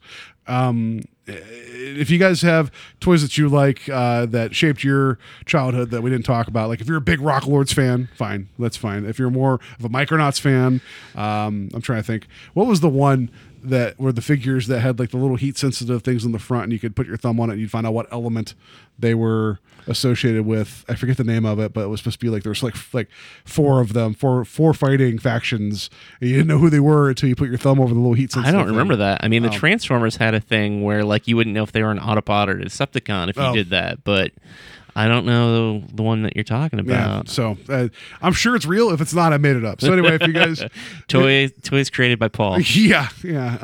They all come with little beanbag chairs. So yeah, let us know on the Facebook page if there's like toys that you like, or if there's things that we missed. I mean, it's not a matter of missing. It's just kind of within the umbrella of that show. But if there's other things that you guys really liked, like I would really like it if the Toys That Made Us talked about GoBots for a second, because I feel like they would belong in the conversation with Transformers, but they probably won't be talked about much. There'll be a side note. Yeah, because what was it, Leader One? Was that the name of the? Yeah, Leader One, and I will say that GoBots has the best name for a villain ever. Yeah, he's a motorcycle, and his name was Psykill. There you go. Yeah. So yeah, let us know on the Facebook page. You could also find us on invasionofthepodcast.com. It just goes to the blog. There's a lot of Western stuff there. There will be an announcement next week about what 2018 is the year of, and I'm really excited about it. We're not going to say it yet because we're still working on it. It's not going to be the year of the Western Part 2, so don't worry about that. It's not going to be the year of the fist fight or the car chase. It's going to be something different. And I hope you guys are excited about it too, because we'll be taking suggestions as we go along through the year about what it's going to be. So we'll talk about that next week. You can find us on iTunes, Stitcher, Google Music. If you guys could be so kind to find us there and rate and review us, give us 5 stars. That would be super helpful. I do want to let people know here before we get to the game a couple things. One, on the 20th, so 10 days from now, RoboCop, which also had a toy line and a cartoon and a video game and everything else, will be showing midnight on the 20th at the Capitol Theater here in Cleveland. It's like $5-6 to go see RoboCop in the theater. If you've not seen RoboCop recently, go. If you've not seen RoboCop in the theater, go. I think I'm going to be there for this. I think it's going to be a lot of fun. Every time I jinx myself, every time I'm like, yeah, I'm going to be there, I end up getting sick or something. So Steve won't be there. I won't be there, but knock, knock. Hopefully I technically will be. It'll be your move, creep. So next thing I want to mention here, again, Talk Without Rhythm. I know I've talked about it a lot lately because it's a great show, and Al Gore does amazing things over there and talks for many hours about great films. He is doing something, and this is for his show specific. He has a Patreon. You go and subscribe. You can pay as little as $1. He gives a lot of cool Patreon content. This one, it seems very specifically geared for our show. He's watching one Marvel movie a week from January until Infinity War, because if he goes from this week until Infinity War is released, he will have watched all the Marvel movies, and he's doing like a brief little podcast each week about each one as he watches. He has 2 up now, so he covered the original Iron Man and the Incredible Hulk with Ed Norton. Go check that out. It's at talkwithoutrhythm.com. You have to be a Patreon subscriber to that to get it, so you could donate $1 and have access to all of that. He also has a contest running to win a really, really nice box set of Akira, the manga, if you go support his Patreon. So go do that. I cannot wait to listen to him talk about the Marvel movies. I really hope his Ant-Man review is 30 seconds long. I hope it's just really, I hope it's like a really, really short, tiny review. That'd be amazing. But yeah, check out his Road to Infinity War. That seems like something that, would be perfect for this show, but he's traveling that road, so we don't have to. So go check that out. Yeah, and Steve, do you have anything that you would like to promote? I know I always say, look at us. Do you have anything? I don't have anything going on right now. We're working on some stuff for the Saturday Night Slasher. It's been slow going, getting back up and running, but hopefully I'll have an announcement about that soon. Perfect. So he's going to kill a Marvel character each week until Infinity War comes out. So yeah. All right. Enough about that. Let's just get to, we'll get to the game. Nacho Man. I want to be a Nacho Man. So it's time for the Nacho Hat, but we don't have the Nacho Hat here. But whatever, you guys can visualize it. So, Steve, tell us a little bit about what we got here. So what we've got here is we're going to have a little tournament of sorts of some toy lines going up against each other. Now, we picked a representative for each toy line. Ambassador. So, I want to believe they all got together and voted. now, because there's been some discussion on the Facebook recently about like, oh, this toy line needs to go up against this toy line, or this toy line needs to be declared the overall winner. And it's not so much like, say Transformers versus G.I. Joe. It'll be a character from Transformers. It'll be a character from G.I. Joe. I can safely tell you that both of those toy lines made it in. They're pretty big toy lines. But we have 32 characters, and we're going to go through them and pit them against each other, and hopefully we're going to have some fun, weird matches. All right. So, and I don't know who's all in here. So here's the fun thing about this is that I don't know what characters Steve has found here. So I'm going to pull one out of the blue, and you'll do the orange, and then we'll fight it up here. So what do we got? I have Slobulus from the Mad Balls. Nice. So I got a Slobby Ball. I've got Good Luck Bear from the Care Bears. Well, it's a Care Bear. It's a Good Luck Bear. And if they did the Care Bear stare, like, do these have the power of luck? Like, and what does a Mad Ball do? Looks cool. It looks cool. You go outside and play with it. It gets wet, and then it gets all cracked and weird. That's what happens. That's basically it. So I feel like Slobulus would not beat a Care Bear. I think that's fair. Yeah. Although if given the choice of toy, I would pick the Slobulus, but I think the Care Bear wins just because a Care Bear stare just makes it sound horrifying. Like, did he look at you? Don't look in his eyes. Don't look in his eyes. Yeah. Your luck is run out. Yes. But I did get 2 Mad Balls for my birthday this year. One was a Predator and one was an Alien. Nice. So I feel like those might beat the Care Bear, but not Slobulus. All right. So we'll go with the Care Bear is going to be the winner, and we'll keep it over off to the side here. All right. And we'll see what happens next with the Care Bear will show up again to the next round. It's going to win the whole thing. Well, not with the whole thing, maybe. All right. So I got Bob the Goon. From the 1989 Toy Biz movie line. So that's from the Batman Toy Biz movie line. Do you remember Bob? Bob's the Joker's sidekick. He's got the long, greasy hair. Oh, yeah. He's the guy taking photos. Yeah. Okay. Yeah. They made a figure of him. Weird. All right. And I have Twilight Sparkle from My Little Pony. And I should mention that Bob, I believe, came with both a knife and a gun. So but I don't know. Pony magic, though. Yeah. I guess I did a little research on Twilight Sparkle. Apparently, she's like the leader of the My Little Ponies and the most popular of those characters. So I like how I'm like, oh, Care Bear totally wins the last round. I'm just like, I don't know about My Little Pony. And it's Bob the Goon. Really? Like, Bob the Goon. I don't know. That's tough just because I remember him now that you mentioned him, but it's like, and he's a goon, so he might, but also a magic horse that flies might be able to stomp him easily. Yeah, I feel like, if you're going to go with a pony and winner in an early round, I guess this is probably going to be the fight for it to go down in. I mean, Bob the Goon is not a memorable figure. He is for me because it felt like for the longest time in stores in like '89, he was the only one I could ever find. But he probably wouldn't go very far in this matchup. But, no. I'm going to lean towards the Twilight Sparkle. All right. Just because it's a flying horse that could probably kill Bob the Goon. All right. We're going to go Twilight Sparkle for that winner. Right, so... All right. I like that I'm showing I like bears and ponies. That's what I like here. You gave me, this is the best He-Man figure. Faker. That's his name. He's an evil robotic He-Man imposter. Okay. All right. And this is going to be a good one. This is going to be a tough one because I got Storm Shadow from G.I. Joe. Now, the reason I chose Faker is because he was one of the He-Men that I had. Okay. And, I love the fact that he's supposed to be the fake robotic He-Man, except he's blue, has orange hair, and he wears Skeletor's, chest plate. So, there's nothing about him that actually would fake you into thinking he's He-Man. Hey, Faker, sorry, He-Man, get over here. You know, like, And while doing research on the character, I found out that he did appear in one episode of the show, but to save money, they didn't paint him blue, so he just looks like He-Man. Which so he actually looks like Faker. He would be the fake He-Man of the show. I'm really confused by all this. All I know now is that now you described him, he needs to be in the movie that they're going to make. But they'll call him like Fake Hair or Fake something. Hair. Fake Hair. Storm Shadow. Like the Storm Shadow is a ninja, and even though his nemesis is Snake Eyes, if this was Snake Eyes would win, but it's Faker. Yeah, when I was talking about accessories earlier, Storm Shadow was one of my favorite G.I. Joes because he came with like a ton of stuff. So Yeah. like, he came with guns and swords and everything that little boys Timberwolf. want to play with. Yeah. So I'd go Storm Shadow. All right, Storm Shadow. Storm Shadow's a takes that cool round. name. It's a really cool name.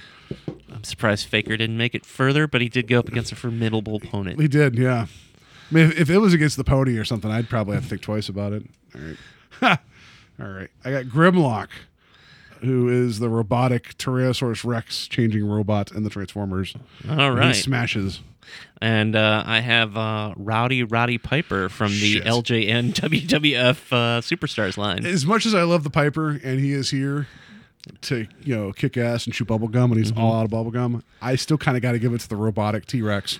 I would too, only because those initial those wrestling toys, they weren't even really like toys. They didn't have much articulation. No, which you think for a wrestling toy they'd move more. Yeah, they were just kind of like rubbery and didn't do much. But It's another one of those ones that you get wet and then they freeze. Oh, here, I'll take that. All right, Roddy Piper, you're out. Roddy Piper falls. Good call though on that. That's awesome. All right, what do we got here? Got Colonel Troutman from 1980s Rambo toys, because you got to have the all important Colonel Troutman figure. I just love the fact that Rambo had a toy line. Rambo had a cartoon series. I know. Yeah. And that they made a Colonel Troutman figure, which is just, I don't know. There's just something so perfectly 80s about that. That's Richard Crenna, right? That's Colonel Troutman. Yeah. Good call on knowing his name. Wow. I just, you know why? Because I recently watched that wonderful Charles Bronson film, Breakheart Pass, for my Westerns, and he was in it. So, yeah. The Richard Crenna love on this episode. Yes. All right. You got two Richard Crenna facts right there. Anyway. So this one here, I'm just going to state real quick. This was my introduction to this version of the character, and it was my even introduction to this suit, but it was the black suit Spider-Man from the 1980s Secret Wars line. Okay then. And there's no.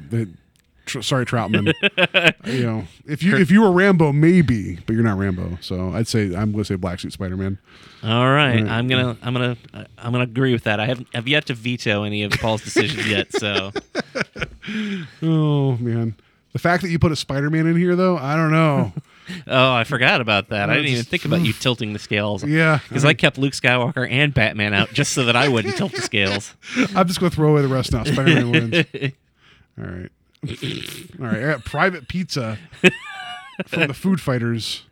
Yeah, the Food Fighters. That's a little-known toy line that existed for about a year in the 80s. Yeah, I remember them. Yeah. I wanted that shit too. I don't know why I did. Yeah. So it was dumb and fun and everything that was Because everything great. was like, oh, it's a thing, but they all fight together, and then it's all punny. Yeah. Even though Private Pizza isn't a pun, but Private Pizza does describe a lot of my a lot of my 20s. That's You ate pizza alone? yeah. Private Pizza. Alrighty, and I got the Alien figure that was produced by Kenner in 1979 that wasn't quite the hit that they thought Star Wars would be because it was an R-rated property. Do you remember this? It was like 18 inches tall or something ridiculous. It was huge. I don't know, but I kind of want it. Yeah, I think it's like $600 if you can get one Wow. in box on eBay. So, Yeah, but I don't want it that bad. but I think the Alien has to take it over the pizza. I would say so, yes. So, Alrighty. Private Pizza. All right. What do we got here? Godzilla Shogun Warriors? Yeah, do you remember the Shogun Warriors? No. They were pretty big. They were also, I think, like 2 feet tall. I thought you meant like big as in popularity. I'm like, I don't recall. So. But they had released they were all robots except for the Godzilla. Godzilla came. He had a snake tongue that he would stick out, and then his arm would shoot off like a rocket. And he would also only show up for 5 minutes at a time in a 2-hour movie. Yes. I have strawberry shortcake. Okay. Godzilla is going to be strawberry shortcake no matter what. Yeah. I feel like that's something. I feel like, oh no, you got to go. Go, Godzilla. See, like if it was strawberry shortcake versus private pizza, that would have been that would have been a good match. Yeah. I should have tailored this. Maybe he would have made it. I got Tickle Me Elmo. All right. Yeah. And I have his name was Dwork, I guess, from the Boglins. Do you remember the Boglins? Oh, Boglins. Yeah, they're the little rubbery little things you put your finger. Like that was the. Yeah, those things are weird. They're essentially like an offshoot of your Critters / Ghoulies / Gremlins. If you move the G and the B, they spell goblins. That's true. They do. Man, Tickle Me Elmo though, like just from an annoying standpoint, would drive anybody mad. That's true. And so I feel like just from the Boglin takes his own life. Yeah. Yeah, that's kind of what I'm thinking. Yes. So, all right, we're getting there. All right. Round 2 is going to be weird. All right. Fearsome Flush from the Real Ghostbusters. Is this a haunted toilet? Yes. There are a lot of cool Real Ghostbusters figures, but none of them were a toilet, so I had to go with that. Oh, and this is fitting. Is going up against Claire Emelina, the Cabbage Patch Kid, and I picked that simply because there was no main Cabbage Patch Kid, and that was the name of the Cabbage Patch Kid that my wife had. Oh. So, and I feel like Fearsome Flush is probably going to beat out a Cabbage Patch Kid. Maybe, but Cabbage Patch Kids are creepy, like and they don't have a soul. I don't know. Just is that known? Is that on the packaging? I don't know if it's. I don't know. Soul not They're included? born in a cabbage patch. Like, do cabbage have souls? Well, I found out that the dogs and cats that were the pets of the Cabbage Patch were named Kusas, which I thought was really weird. Like, why not just call them cats and dogs? But yeah. I don't know. You know what? Yeah, I'll say Haunted Toilet beats Cabbage Patch Kid because I just don't know how that was going to work. That's weird. That is so weird. Right. Much better than, like Peter Venkman. Haunted Toilet. I feel like that's a comic right there. Probably. It's the X-File I don't want to see. All right, so I got Angela from Who's the Boss? No, Spawn. Got Angela from Spawn. Angela. Angela, who is now part of the Marvel Universe and who could show up in the MCU. Oh, that's true. Yeah, she was co-created by she was created by Neil Gaiman. Yeah. Yeah. So anyway. So I think she's going to take out this competitor. I have Stretch Armstrong, whose amazing ability is to stretch. Yeah. And he's full of corn syrup or whatever, right? Yeah. Yeah. I don't know. I mean, what she's just an angel, right? Like, I don't know what her new. I think she's like Asgardian. Oh right? Yeah, she's Asgardian. Yeah. Oh well, fine. She's a goddess. So yeah, beats the corn. You almost seem disappointed in that. You're like, fine. She's a goddess. That's whatever. Right. I don't know. Stretch Armstrong's interesting. I never had one of those. My brother had one. I didn't. I wanted a My Pet Monster. I really wanted one. Oh, well, I don't want to tip my hand here, but I'm pretty sure it's going to beat mine. I've got Lieutenant Ilia from the Mego Star Trek line from the motion picture. Do you remember Lieutenant Ilia? Yeah, she's the bald one. Yeah. Yeah. She ended up getting the little stone in her head or whatever. Yeah, because Vidra took her over. Mm-hmm. Yeah. Yeah. I mean, but she was being powered by like almost a sentient like God satellite, and this is a My Pet Monster. Yeah. I don't know. Did you ever see the My Pet Monster movie? There's a movie? It's terrible. It was made around the time that it was so bad. Really? Yeah, this kid somehow. Is it a cartoon or? No, it's a live action movie. And it's like this kid who was like on a field trip, and they're going through a museum, and there was like a display of something. And it was like Egyptian or something, and somehow he was like really hungry at the time, and he was trying to pull an apple out of his backpack, and it fell into the display, and then somehow he ended up getting like this My Pet Monster power, but it only worked if he got hungry. It was like I don't know why I remember the details of this movie as well as I do, but it happened. And I remember like at the end where it was like basically like, we need your help. He's just like, okay, well I need to get hungry. It's like, how do you get hungry? You know, other than waiting. I feel like that's the way you get hungry is waiting. Well, you know, I mean, I say that you know, the My Pet Monster at least had chains that he could break and destroy. So you know, that's at least a little bit something more than Lieutenant Ilea, who did not come with a single accessory. That's true. Feature. All right, so we're not going to go into this right now, but let's find some images from the My Pet Monster film. Come on. Yep. Oh Look at my that. God. Yeah, that's from the movie. Oh, I think that's from the TV line, but there was a live action video cassette. Wow. Yeah. I don't know why I remember this, but I do. So You know, you say that video games don't have good movies. I don't think there's been a successful movie based on I'm a toy waiting line. for they need to do a reboot of My Pet Monster, but it needs to be like a Blumhouse micro budget film. Have Ethan Hawke and just be like terrifying. I think it should be the same monster, but it's a grown man who has to deal with it. Man. Like that's your story, is that like both the kid and the monster grew up, Yeah. and like the monster just never left, and it's like, come on, Bill, get a job. He's like, no, I'm your pet monster. I don't know why the monster named Bill, but yeah, there's a film, it's out there. I like that. It's actually the whole movie's available on YouTube. Someone ripped it. The 55-minute film. There's There you go. there's 55 minutes of your life you're never getting back. I probably watched it a few times. That's why I remember the plot so well. So anyway, okay, My Pet Monster will beat Ilea. All right. What is Ilea? What's her Yeah, Ilea. Yeah. All right. Persis Combata for those of you playing at home. All right. Oscar Goldman, the $6 Million Man. Ooh. That's his boss, That's his actually, boss. if I I was like, cut it yeah. off. All right. And this one is not one that, this is outside of my time frame for toys. Well, I shouldn't say toys because I still collect toys. But for my nostalgia factor, we'll put it that way. I have the Green Ranger of the Power Rangers. Goddamn Power Rangers. Did you put this guy in here because this is the one they referenced directly in 40-Year-Old Virgin? It was either him or the Bigfoot figure from the $6 Million Man. Oh, well, it's got to be the Green Ranger just because I don't know what this guy would do other than boss him around. So the Green Ranger. Green Ranger makes it in. But nice 40-Year-Old Virgin pull. That's awesome. Thank you. Yeah. I can steal from the best movies. Magmar of the Rock Lords. I just like the fact that his name was Magmar. Yes. Teddy Ruxpin. You could put in a really evil cassette and have him sing like some Black Sabbath or something. I was in Target at Christmas. Did you know Teddy Ruxpin is back and he's now Bluetooth compatible? Oh, that's weird. Yeah. He's probably like a secret nanny cam or something too. That cartoon was weird too. Like they had you talk about like serialization of stories. It went on forever. Him trying to find like these 7 crystals or something. That was an ongoing story of Teddy Ruxpin.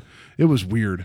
Like they gave him this epic storyline for being a bear that could talk with a cassette in his back. But I'm gonna go with Magmar. It's gonna set fire to the Teddy Ruxpin. Oh wow, Teddy Ruxpin goes down early. What do you think? Did you think he was gonna make it? I don't know. I just figure it's a guy who's a rock, so you know He's Magmar. he's Magmar. He's a hot rock. Hot rock. All right, what do we got here? Malibu Barbie. All right, and this is a favorite of mine just because I thought it was so weird. The Teenage Mutant Ninja Turtles would always put out different versions of the Turtles, so I picked Rappin' Mike from the Teenage Mutant Ninja Turtles Rockin' and Rollin' Turtles figure action line, and he comes dressed sort of like Flava Flav, so that immediately increases his cool factor. He is a Ninja Turtle, and Malibu Barbie is just a girl that just likes to have fun. So I think he would hang out with Malibu Barbie, but I think that they would, I think he'd beat her. She's got a tan. She does have a tan. She's just like Bridget Nielsen. All right. Okay, so we got Cooler, leader of the Pound Puppies. Was that the name of Cooler? Yeah, I looked it up. Stupid. Alrighty. Oh, this is an interesting matchup because it's almost equally as weak. It's Cherry from the Pee Wee Herman toys. Do you remember Cherry? Cherry Yes. was the Yeah, it's a talking chair that was always happy. okay. Yeah, You it's a said green that chair. like you're offended that I was like, do you remember that? I know Cherry. I feel like because a dog would want to sleep on a chair, that feels like something a dog would do, and Cherry would have none of it. Well, actually, Cherry might be okay with it because she's very nice. Yes. But it's also a talking chair that has a mouth. Yes. So it could also be evil and eat things. So it could eat a dog. Like that could be like the perfect Deathbed, the that's bed the that perfect eats. dog trap is a chair that with a mouth. All right. Yeah. So I think this is like the companion to Deathbed. All right. Yeah. Cherry pulls one out. Yeah. All right. And end of round 1. Boba Fett from Kenner Star Wars. Okay. Let's see what we got here. We've got Mr. Potato Head. All right. Well, I'm going to give Boba Fett this round, but All right. we'll see how far he goes because he didn't make it very far. There were some mentions on the Facebook page. I really enjoyed that whole he's only going to be for a second. He's going to easily die. I'm like, yeah, that's probably right. So let's here I don't know. We got to set up for round 2 here real quick. So have no music. I have nothing cool. I have a weird sleep noise. Play that while we do it. There you go. Oh, I'm trying to count. Oh, sorry. This is so I'm not interesting trying for not you to look. people at home, right? Yeah.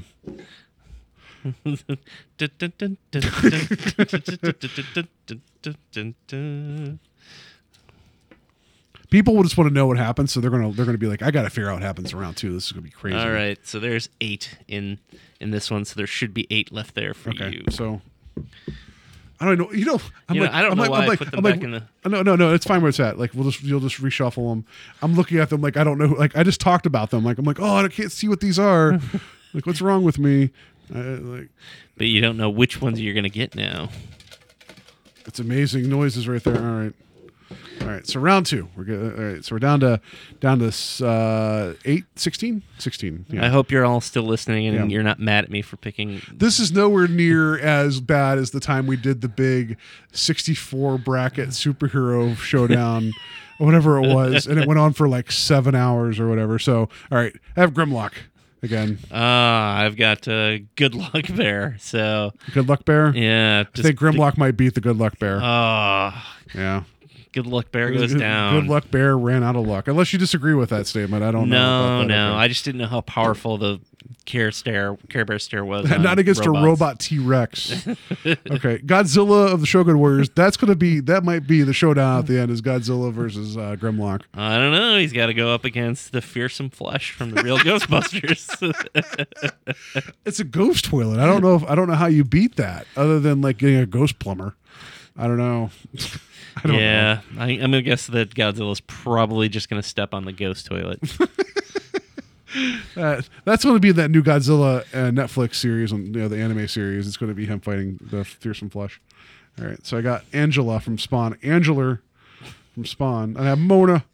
Oh, she's not gonna make it through this one. I've got Alien from the 1979 counterline. She's Asgardian though. Do you think? Well, yeah. He's got blood that's acid. That's true. All right. Yeah, I like it. Alien. This is just going to be like every one of my fantasies at the end. Like, yeah, I want them all to fight. All right, Storm Shadow. All right, and I have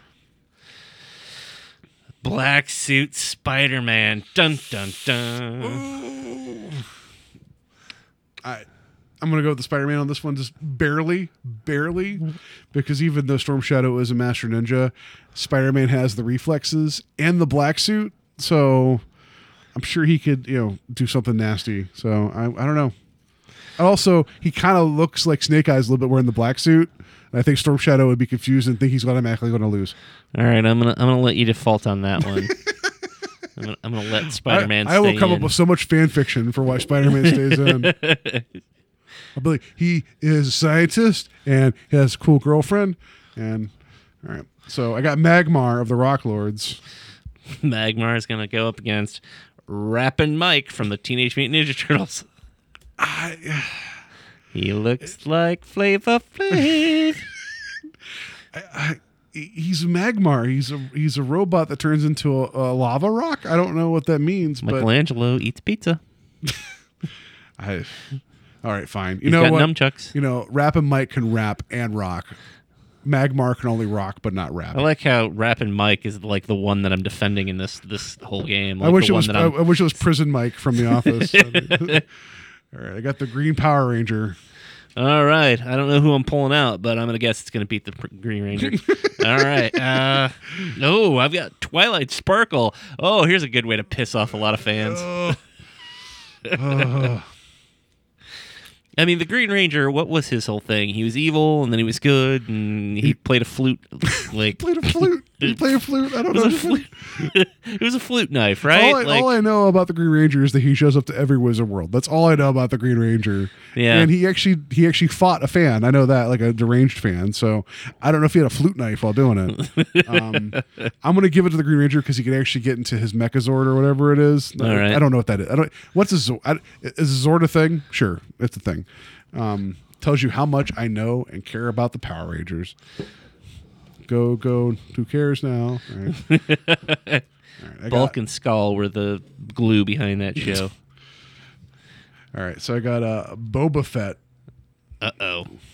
Boba Fett's got to fight the fury of my pet monster, which is literally like a big Sarlacc. Oh, come on. He's a bounty hunter. He's probably faced bigger than the pet monster. He also would have a rocket that would shoot from his back that would choke the monster because it would be a choking hazard. Well, that's true. Yeah, so I'm going to go with Boba Fett. I know. Wow. Gotta keep your Star Wars in there a little bit. Woohoo. And My Pet Monster was going to make Boba Fett watch the 55-minute film. All right, so I got Tickle Me Elmo here to round out round 2. All right, Tickle Me Elmo is going up against Cherry from Pee Wee Herman's Toys. I'm going to give Cherry. I don't think Tickle Me Elmo should go on because as much as he's popular, I don't know what else he can do other than being annoying. I feel like Cherry could probably eat Tickle Me Elmo. Yeah, I'm pretty sure that's what would happen. He would laugh the entire time too. It'd be weird. He'd be making eye contact. You just don't want that. It'd just be really weird. So, all right. I got dark with that. I'm sorry. All right. So we got one more go around here. How many we got left? We got 8, right? 8. Yep. So you got 4. And then I am going to pick my 4. Just random selection. You tell us who your favorite toy is and why I didn't pick it. And all right, getting nitty gritty time, guys. We're almost there. Rappin' Mike from the TMNT Rockin' and Rollin' Turtles. All right. Well, I don't even know if I need to read this because it's Black Suit Spider-Man, and I'm pretty sure that Rappin' Mike is going to go out. Can the black suit is he able to rap then? Because the suit can do all sorts of things. Yes. He can rap. I don't think he can't rap. Well, no, the black suit is sensitive to sound. He's going to bust some fat rhymes and cause the black suit to fail and disorient Spider-Man. Are you giving the round to Rappin' Mike? It makes too much sense. Oh my He's God. rapping. He's going to drop some bass and it's going to bother the black suit. I feel like I've touched a nerve here. Yeah. I got to stay true to the character, Steve. All right. All right, here we go. That was close. I know. Alien. Oh, Godzilla. Godzilla's way bigger than the alien. Yeah. And even if if he stepped on the alien and caused all the acid to hurt him, I think Godzilla would still make it through. And he's got fire breath, so he could just stand away from him and then That's true. torch him. Yeah. All right. I'm going to give it to Godzilla. Go Godzilla. Right. That's going to be Rappin' Mike versus Godzilla at the end. It's the matchup you never saw coming. Yeah. Cherry from Pee Wee Herman. Uh-oh. And Cherry's going to be facing the Green Ranger from the Power Rangers. I'll give it to the Green Ranger this time. Green Ranger is pulling it out. I'm not a fan. Because I feel like even if Cherry's like, hey, you should come sit on me. I'm just a chair that eats people. That's a lot. I mean, that's a tall order for a whole Ranger. Yeah. You know? That's true. And it'd probably be full from the Tickle Me Elmo. All right. I got Boba Fett. I got Grimlock. Grimlock. I think Grimlock would beat Boba Fett. I kind of agree with you. All right. So final 4. We're almost there. All right. Doesn't matter. Whatever. Here. All right. All right. What do we got? We got Green Ranger. Oh, I got Godzilla. There's no way Green. Because Green Ranger needs like 4 other people to even come to make a robot big enough to fight Godzilla. Absolutely. So I'd say, in this case, the Green Ranger would go down. If the Green Ranger had friends, it'd be a different story. Godzilla. Yep, Godzilla. And I have Grimlock And I have Rappin' Mike, the dark horse of he made it a lot further the than I Toy was Brawl. expecting. It's Grimlock Smash. All right. He would not care for rap music. He just doesn't understand it. All right, so Grimlock versus Godzilla. One is a large lizard, and the other is a robot that turns into kind of a lizard, a T-Rex. But the T-Rex isn't very big, That's true. and Godzilla's pretty big. Although I feel like Grimlock wouldn't really ever give up. Like he would. It's true. He'd just be getting more and more pissed off. Yeah. Yeah. And Godzilla at some point would just be like, I'm going to go back in the ocean. So, do you think it'd just be kind of like this would be a tie in the sense that Godzilla would just leave because he was annoyed, and Grimlock would not quit because he's Grimlock, but he'd still kind of stick around, and be like, "Yeah, I beat you. You come back if you want more." Like like Saturday night, 2:30 in the morning, where everyone's like, "Dude, you've had too much," and the guy just drove away. He's like, "That's right, you drove away." I'm pretty sure that's how it would go down. So, okay. From sheer force of power, I give it to Godzilla, but from sheer force of just never of being annoying, I think Grimlock would take it. And I will say, toy-wise, I have to say it's got to go to Grimlock just simply because he comes from the most iconic toy line, one of the most iconic toy lines to ever. It's true. I mean, what if it was Devastator versus Godzilla? I don't know. Can he turn into a rock? Well, but Devastator's like 5 different construction vehicles, right? So Yes. yeah, I don't know. So I think that's some controversy. I feel like Godzilla would have the upper hand if he cared to keep fighting. How about that? And Grimlock just would keep fighting because it's Grimlock and he smashes. That's what he does. So, all right. I don't have a winner. I'm going to pronounce Grimlock the winner. I feel like he would pull it out somehow. There we go. I think that works. He's got a laser gun. He has a laser. Yeah. And he could become a T-Rex. So a T-Rex that you could maybe put the laser gun in his tiny hand. I don't know if we could do that. All right. So that's your Toy Brawl. Steve, thanks for making that. It was a lot of fun. That's going to do it for us this week. I hope you enjoyed the conversation about the toys. I hope you enjoyed the toy game. Next week, we're going to be talking about there's a documentary. It's on Hulu, so not a Netflix thing, a Hulu thing, called Too Funny to Fail, The Life and Death of the Dana Carvey Show. Steve suggested this. This seems really interesting because I remember when the show was on TV and how it definitely got attention. It definitely got attention. Yeah. And when you look into it a little bit further, you also find out that some of the biggest names in comedy that are around now came from that show, kind of got their start there. So it's an interesting conversation and a look at kind of Dana Carvey at his height, and unfortunately a show that just fell apart is the best way to put it. It burned too bright. Yeah. We'll talk about that, and then I think it's going to kind of tie into kind of like the modern state of Saturday Night Live a little bit too. So we'll see. Well, it's going to be a fun conversation. So join us guys next week for that. Until then, have a safe week. May all your toy collecting be great. I don't know. May you find that one thing that you wanted. May you find all your rock lords. May all your rock lords be rocks that are robots. I don't know. May all your rocks turn into robots and vice versa. Yes. All right. Have a safe week.